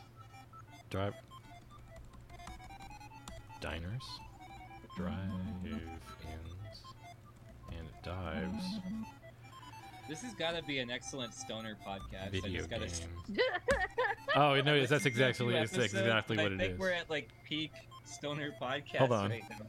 I've got it right now. Guy Fieri on the cover of Diners, Drives, and Dives. That's why we video have the game. music going, so our listeners know this isn't dead air. We're Yes, thank you. Well, it's a really cool concept for a game. I want to play. I've heard of Burger Time, but I haven't ever had the privilege. Oh of, gosh, well, Not only setting my watch to burger time. Not only was it an arcade game, so Yeah. it was like a stand-up console, it was also available for the original Nintendo, of which I and my brother were proud havers of a Nintendo. Uh-huh. And I think I've mentioned, I think on the show even, that when I was a child, my father worked for Sears Roebuck and Company. Okay. And he worked downtown LA at the Sears. And at that time, as things were in the mid to late 80s, early 90s, as a Sears employee, he got a pretty good discount on shit. And that's why we had cool shit like the Nintendo and pretty much every fucking cartridge you could imagine. Okay. So, well, that my brother wanted, Right. let's say. Maybe that's more accurate. Mm-hmm. And so Burger Time was one of them. And I loved the fuck out of Burger Time. And so every time I had an opportunity to play, I was playing Metroid, I was playing Burger Time. I didn't give a shit about Zelda. My brother was playing Zelda, the first Zelda, and I was like, I could give a fuck. I don't care. But I Burger Timed and Arkanoided like till the cows came home. I love to hear that. And so I remember Burger Time quite well, personally. Just gotta say. I'm looking at a Burger Time cartridge right now. I can see one right there.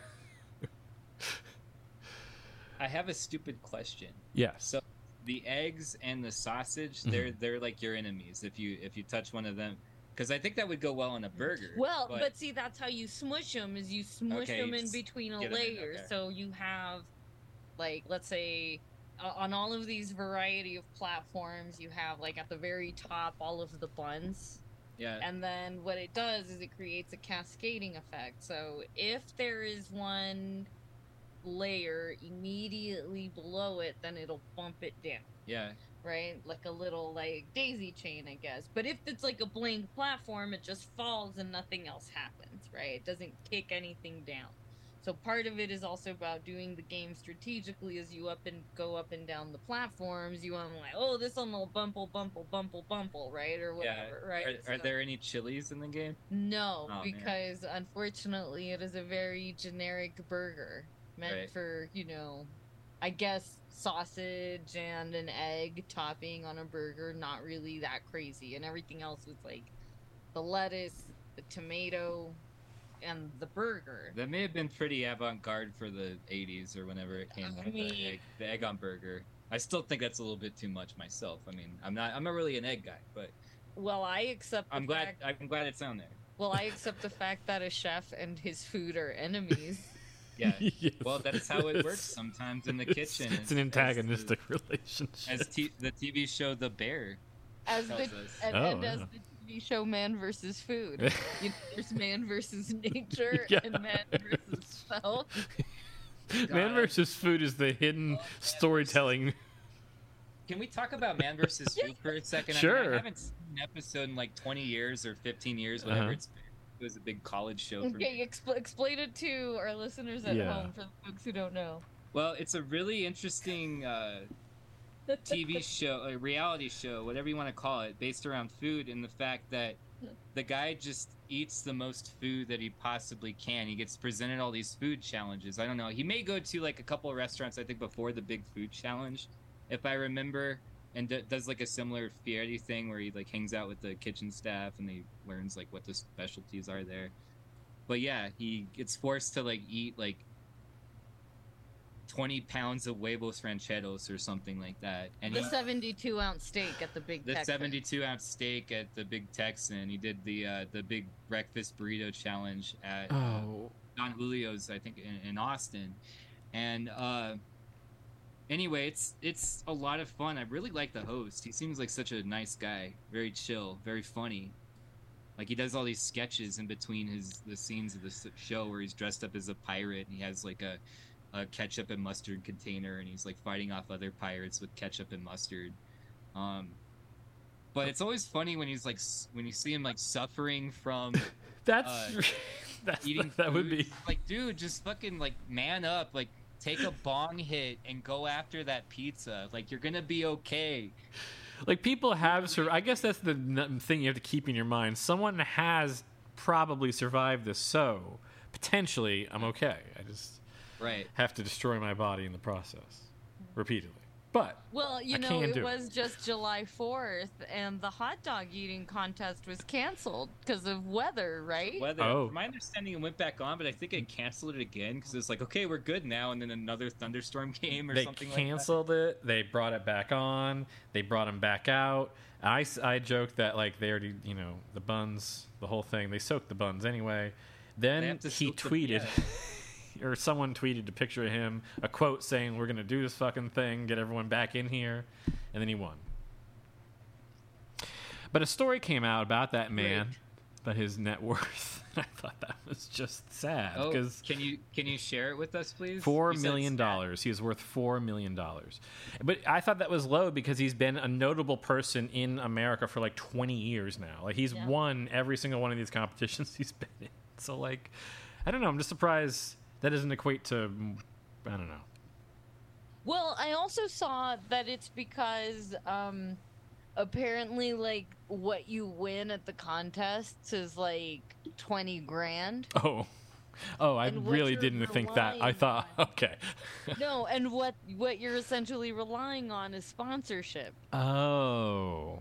So you're hoping that you, Oh. I guess, then score a sponsorship deal with like, Oscar Mayer hot dogs, and you're gonna be in a commercial like, take it from me. This is my favorite dog. Yeah, or they make a commercial where like he's Nathan, he's the But see, actual here's- Nathan of the dogs. But see, here's the thing. Like, okay, so you're in one meat commercial. Okay, you can't be in a competitor's commercial, so you've probably signed like an exclusivity clause that like Oscar Mayer is your meat or Yeah. whatever, right? So then maybe you have a bun option. So maybe you're like Wonder Bread. Okay. That's actually interesting. Can he compete in other hot dogging, or does he have to have just the Nathans? That's probably it. He's probably like locked into Nathans only. See, and so that's the other one. Like, would he also be able to, like, let's say, do Wiener Schnitzel? But you know what he hasn't realized? That this puts him in a unique position to be the person who legitimates under-tier food eating competitions. By becoming the champion, he legitimizes the entire operation. I mean, I guess so, but I guess this is different than poker, right? Is it? I don't know. I mean, It is I to don't me, but is it to the world of food competition followers? Are like clamoring to make millions on eating. I hot hope dogs. no one is. Like, I feel like it's like one of those jobs that like kids make up. Like, what do you want to be when you grow up? And they're like, hot dog tester. Do you think Joey Chestnut, after finishing his and winning his first competition, was like, and they asked him immediately following, "Do you want to do 19 more of these in a row?" And he's like, "Do you think he wants to say yes?" I don't Like, think he wants no, to I throw think it up. was like, all right, we'll make you an offer you can't refuse. If you really want sponsorship, you're gonna have to sign on to like 6 of these a year. And You then gotta- he's like, in like essentially like You gotta shovel some dogs. like indentured servitude or whatever. You gotta drink some of that bun slop you make in the water cups. He like has to live in the Wienermobile. He does. It's the only path forward. They've brought him to a place where he's completely subservient on hot dog based promotion. Like, and now he owes them so much money for Yeah. some reason. It's like one of the tours that like Motley Crue went on when they make no money by the end because they spend it all hot dogging around. Which like Hold on, other Joey Chestnut. hypothetical. So, like, you may know me for my hot dogs, but what you may not know is that I also know bacon. yeah, exactly. And he holds up some bacon wrapped dogs. Yeah. I'm a he like He's found just, a like, loophole. Really reaching for like other ways to expand like hot Yeah. dog sponsorship. Yeah, he needed Hormel to get in on the. Yeah. Oh Lord. You watch any movies this week? I I mean, so beyond the asteroid city and the diners, dives-ins, and dive-ins, Mm. seashells,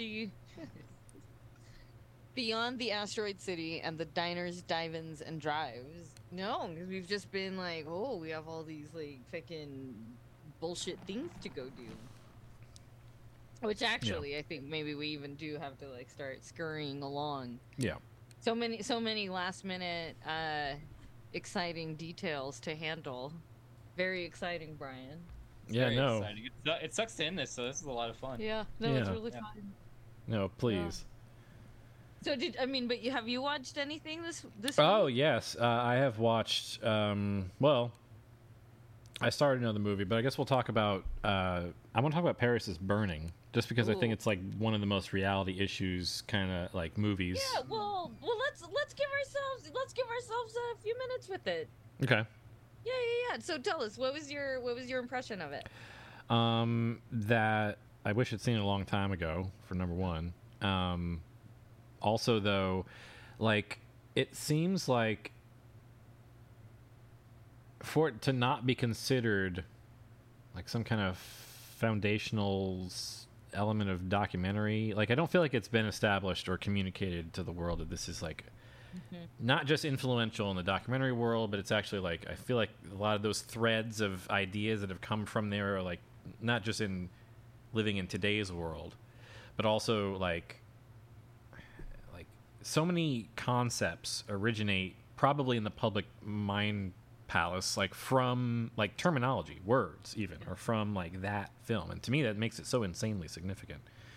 But like even the concept, how about this? I'll even comment on the filmmaking itself. The way that the film was made and broken up into like different vignettes, I think like worked extremely effectively at like almost fitting the topic at hand, like talking about different like categories, self-categorization, and then even what the film would then dictate, like, you know, how it's showing all of those different categories off and how it's representing, even though I don't know who the filmmaker is specifically, but I feel like that even knowledge of that would affect like how I saw like it all edited and stuff. Yeah, I don't know. There's a lot to talk about there. But the word realness, I think, is the thing to take away the most, to talk about the film itself, the content of the film. Do you think that...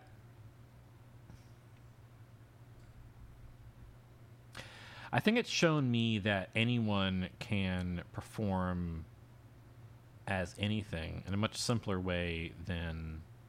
Like, it's not very complicated. In fact, I think a lot of our understanding of how to perform at all, like living through the world or anything, is actually like accidentally learned in a way.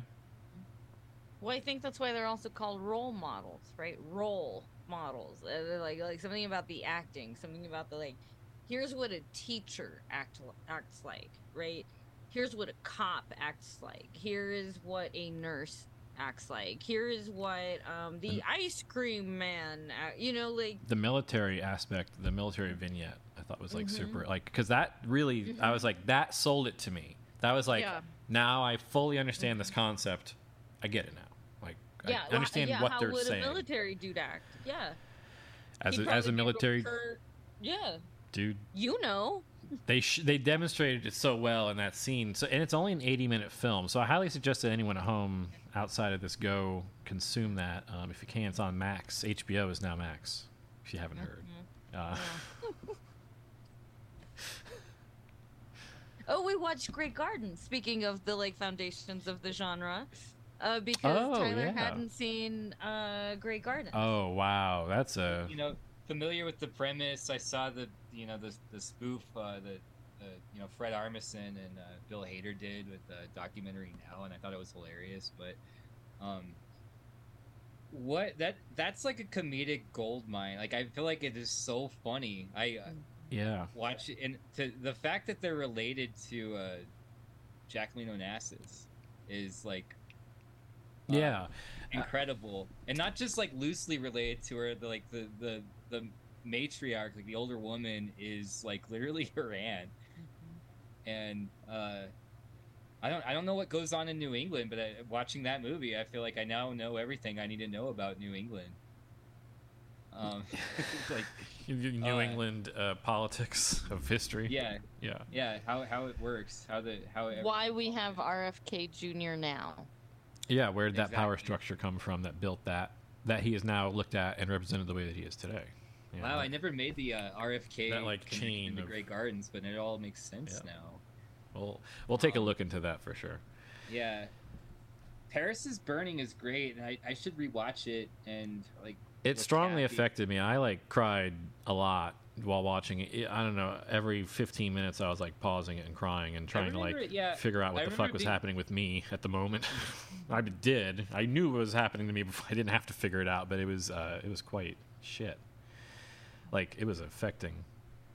I remember being really emotional, mostly just because of the presence of AIDS in the scene and how they would. I remember a few comments on it that were like pretty haunting. But again, like I think I saw that movie a little blitzed out of my mind in like 2010, and I haven't seen it since. Yeah, and well, that's how I watched everything before about 2 years ago. So, So, do you remember the character in Parent? I say character, the person in Paris is Burning, the like older queen, Yeah. who's very like, Yes. real like. and describes Gloria the before Swanson times. vibes. And Do you know what happened in their story down the line? How their life, because they're clearly in the film like alive and well, and they're just part of the crew. They're not. We don't see them pass away throughout the course of the creation of the film. right. They don't pass away until I think like 15 years from the end of the movie. Okay. But and I don't remember the person's name. We should look it up just now. But do you know how their story ends? No, not at all. Let me Yeah, you should look it up, and then you should once you find their name, find the like Wikipedia article. It's gonna be worth it. Screen share. You should read it because Hold if on. you don't know this story, I want Yeah, let me paste this. First, I'm because gonna we I'm gonna start to get tweet. into real reality issues here. Okay. Okay, I'm gonna tweet this out. Okay. This is an image. I'm gonna type in. Can I just copy this? Yeah. Triple. Okay. There we go. Tweet. keep getting texts about the wedding. I'm sorry, it's been kind of distracting today. No, no it's worry- you're no okay. worries. I got a text earlier too. It's okay. Oh, I see the triple GTA. There you go. Oh my god. That's what came out. I Okay. like the one in the bottom left corner with Yeah. the. He's like holding an AI constructed thing. Yeah. Amazing. Some kind of a whisk weapon is what I initially thought it was. Okay. So, yeah, let me look that up real quick. Yeah, let me see. Yeah, let me see if I can even. Wikipedia. Let's see if we can find their names first. Okay.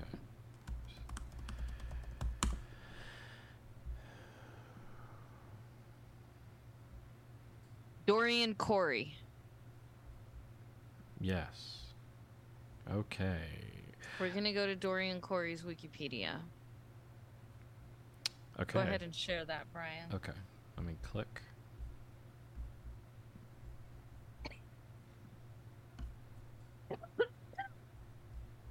Okay. Dorian Corey was an American drag performer and fashion designer. She appeared at Wigstock and was featured in Janie Livingston's 1990 documentary "Paris is Burning." Oh, actually, I do want to. Oh, okay. Corey was born in Buffalo, New York, to Franklin Legg and Mary Fox Clark out of wedlock, though they later married in October 18, 1947. Dorian was assigned male at birth, but later realized that she was a trans woman. Raised on a farm in Buffalo, Dorian began performing in drag when leaving the city of Buffalo. In the 1950s, Corey worked as a window dresser at Henger's and then moved to New York City to study art at Parsons, which is a respected school, if I know. In the 1960s, Corey toured as a snake dancer in the Pearl Box Revue, a cabaret drag act. She was one of 4 performers who appeared in the 1972 Pearl Box Revue LP, Call Me Mister. Corey founded the House of Corey, which holds over 50 grand prizes from Vogue balls. She was a mother to Angie Extravaganza, who was featured in the film Paris is Burning. Yes. Corey also ran and designed a clothing label called Corey Design. At one point, Corey's act involved her wearing a 30 by 40 foot feather cape. Once she shed her costume down to a sequined body stocking, two attendants raised the cape up on poles to produce a feathered tent that covered half the audience. On August 29th, 1993, Corey died of AIDS-related complications at Columbia Presbyterian in Manhattan, at the age of 56.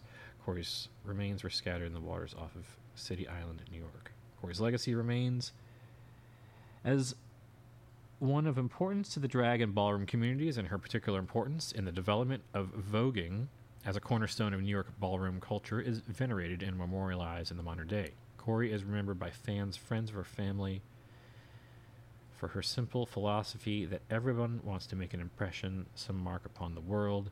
You don't have to bend the whole world. I think it's better to just enjoy it. Pay your dues and just enjoy it. If you shoot an arrow and it goes real high, hooray for you, as she said in the film. Next section. Robert Worley controversy. After Corey's death, the preserved body of Robert Worley, also known as Robert Wells, was found amongst her belongings. It appeared that he had died from a gunshot wound to the head. He was last seen by his family in 1968.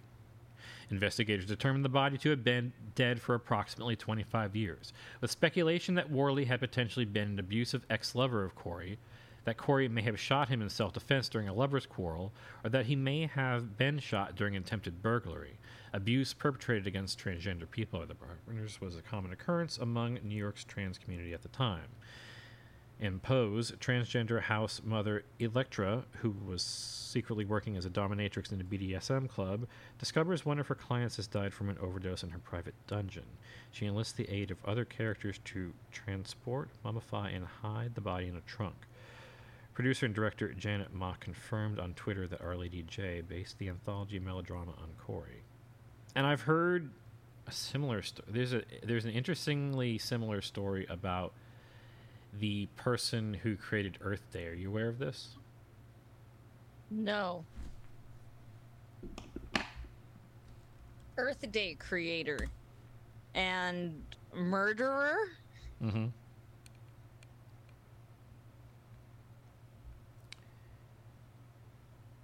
Glad they've included next time Earth Day is in Wikipedia. Earth. Wait a second. It's very kind of them. Set our watches to that. They probably have like some kind of a counter, an auto counter. Some nerd has set up like some weird script there. If we were to go in and see, it's kind of locked. Do you see how it's kind of locked? That's probably why. It's probably because it's got some weird script and they don't want us to fuck with it. It's not John Which is McConnell. wise. They probably don't want someone to like vandalize the Wikipedia Earth Day with like Earth Day is woke. I gotta find this. It's totally. This is there was an entire This American Life about it. We'll find it. Yeah. We'll find it. Okay. Well. Anyway, so we're gonna go bury some bodies. Yeah, and I'll leave my spiritual awakenings for perhaps the next time. Well, in the meantime, though, like I mean, certainly, Pose is a really good show. If you never watched it, Mm-hmm. I'll check that out. I believe it's on Criterion. There is another film that also depicts some folks in the trans community in New York. It's called The Salt Mines. That one's also really good. Yes, I remember. Yes. Mm-hmm. Okay. And I mean, certainly, I mean, and those are kind of older films. Of course, anything on a Criterion collection could probably, again, also set your watch too. I myself am pretty ignorant on that shit personally. I feel like I know like about this much about like queer cinema. Yeah. Like, Yeah, exactly. Like I feel like if I were to know more about it, like I feel like there'd be a bunch of stuff from Criterion that would be like a good start. Yeah, that was like that was a film that really like fucked me up. So I don't know. It's like it made me think like not only about like what is identity in general, but like what the fuck is even the point of describing it, or like at that point then like do whatever you want, but then like what is even, I don't know, like who is who performing to be what? Who is who pretending to be what at any given moment? Like, how am I pretending? Am I not just being? Isn't that really what acting is? Is like being what is described on the page? And so is not doing that all the time. Yeah. I can recommend the films of Greg Araki, or like if you want queer cinema. I feel like his films don't deal with the trans community as much as. We watched Mystery Skin last week, which I've seen a few times, and it's an incredible film. It has Joseph Gordon-Levitt, Mary Lynn Radcube,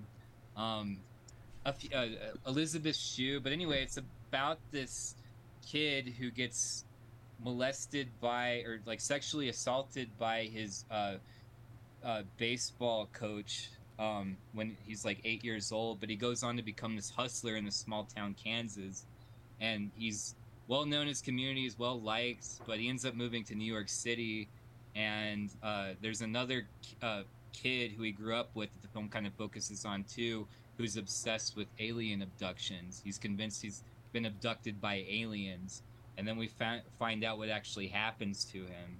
And it's a really emotional movie. It's beautiful.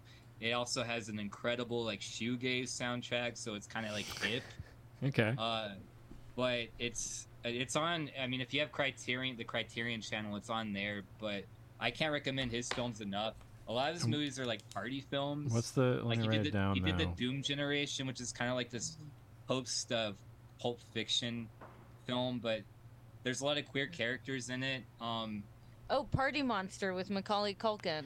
Yeah. Oh, you like that movie? Well, I'm just saying that. I mean, first of all, it depicts like the club kid culture of like late 90s, mid to late 90s New York. Yeah. And he was Michael Alig was another one of those folks who was notorious for the murders he committed, and he happened to be like part of the like queer and like club kid community, right? So like everyone else is like dropping Molly and trying to like have orgies, and he's like, let me murder someone, right? Like it's why they like hence the Party Monster. I remember there was also a really good write-up of the whole deal in Rolling Stone. It's interesting a for the long story time of that ago. guy for sure.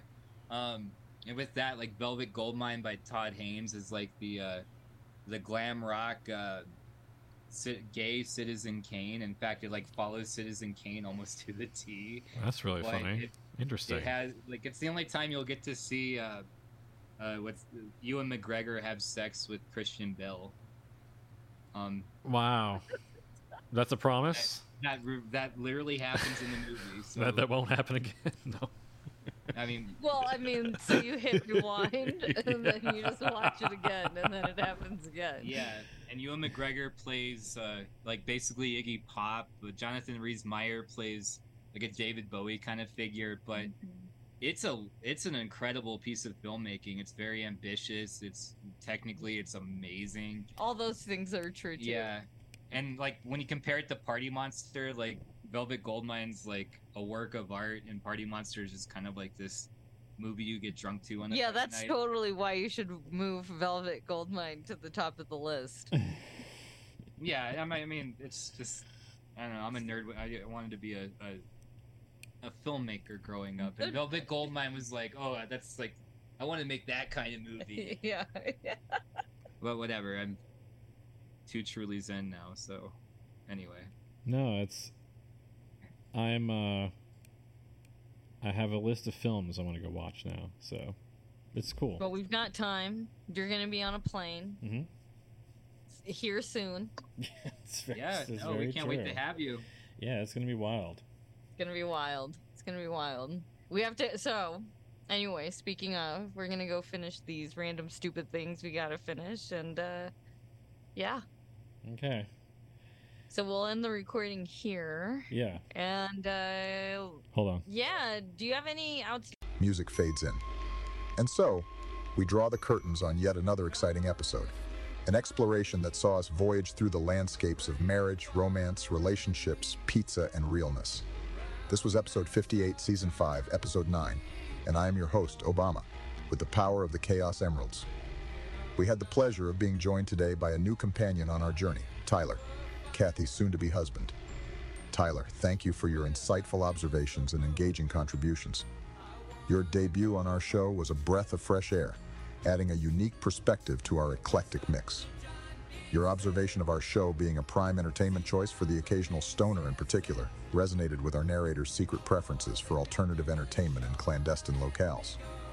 As we close this chapter, we invite you, our dear listeners, to reflect on the themes we've explored today. The complex dance of relationships, the universality of pizza, the quest for authenticity in a world of constructed realities. These are the threads that weave the tapestry of our shared human experience.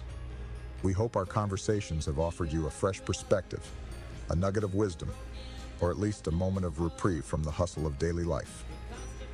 Before we bid you farewell, we have a humble request. If you've enjoyed our journey today, we invite you to share this experience with your friends.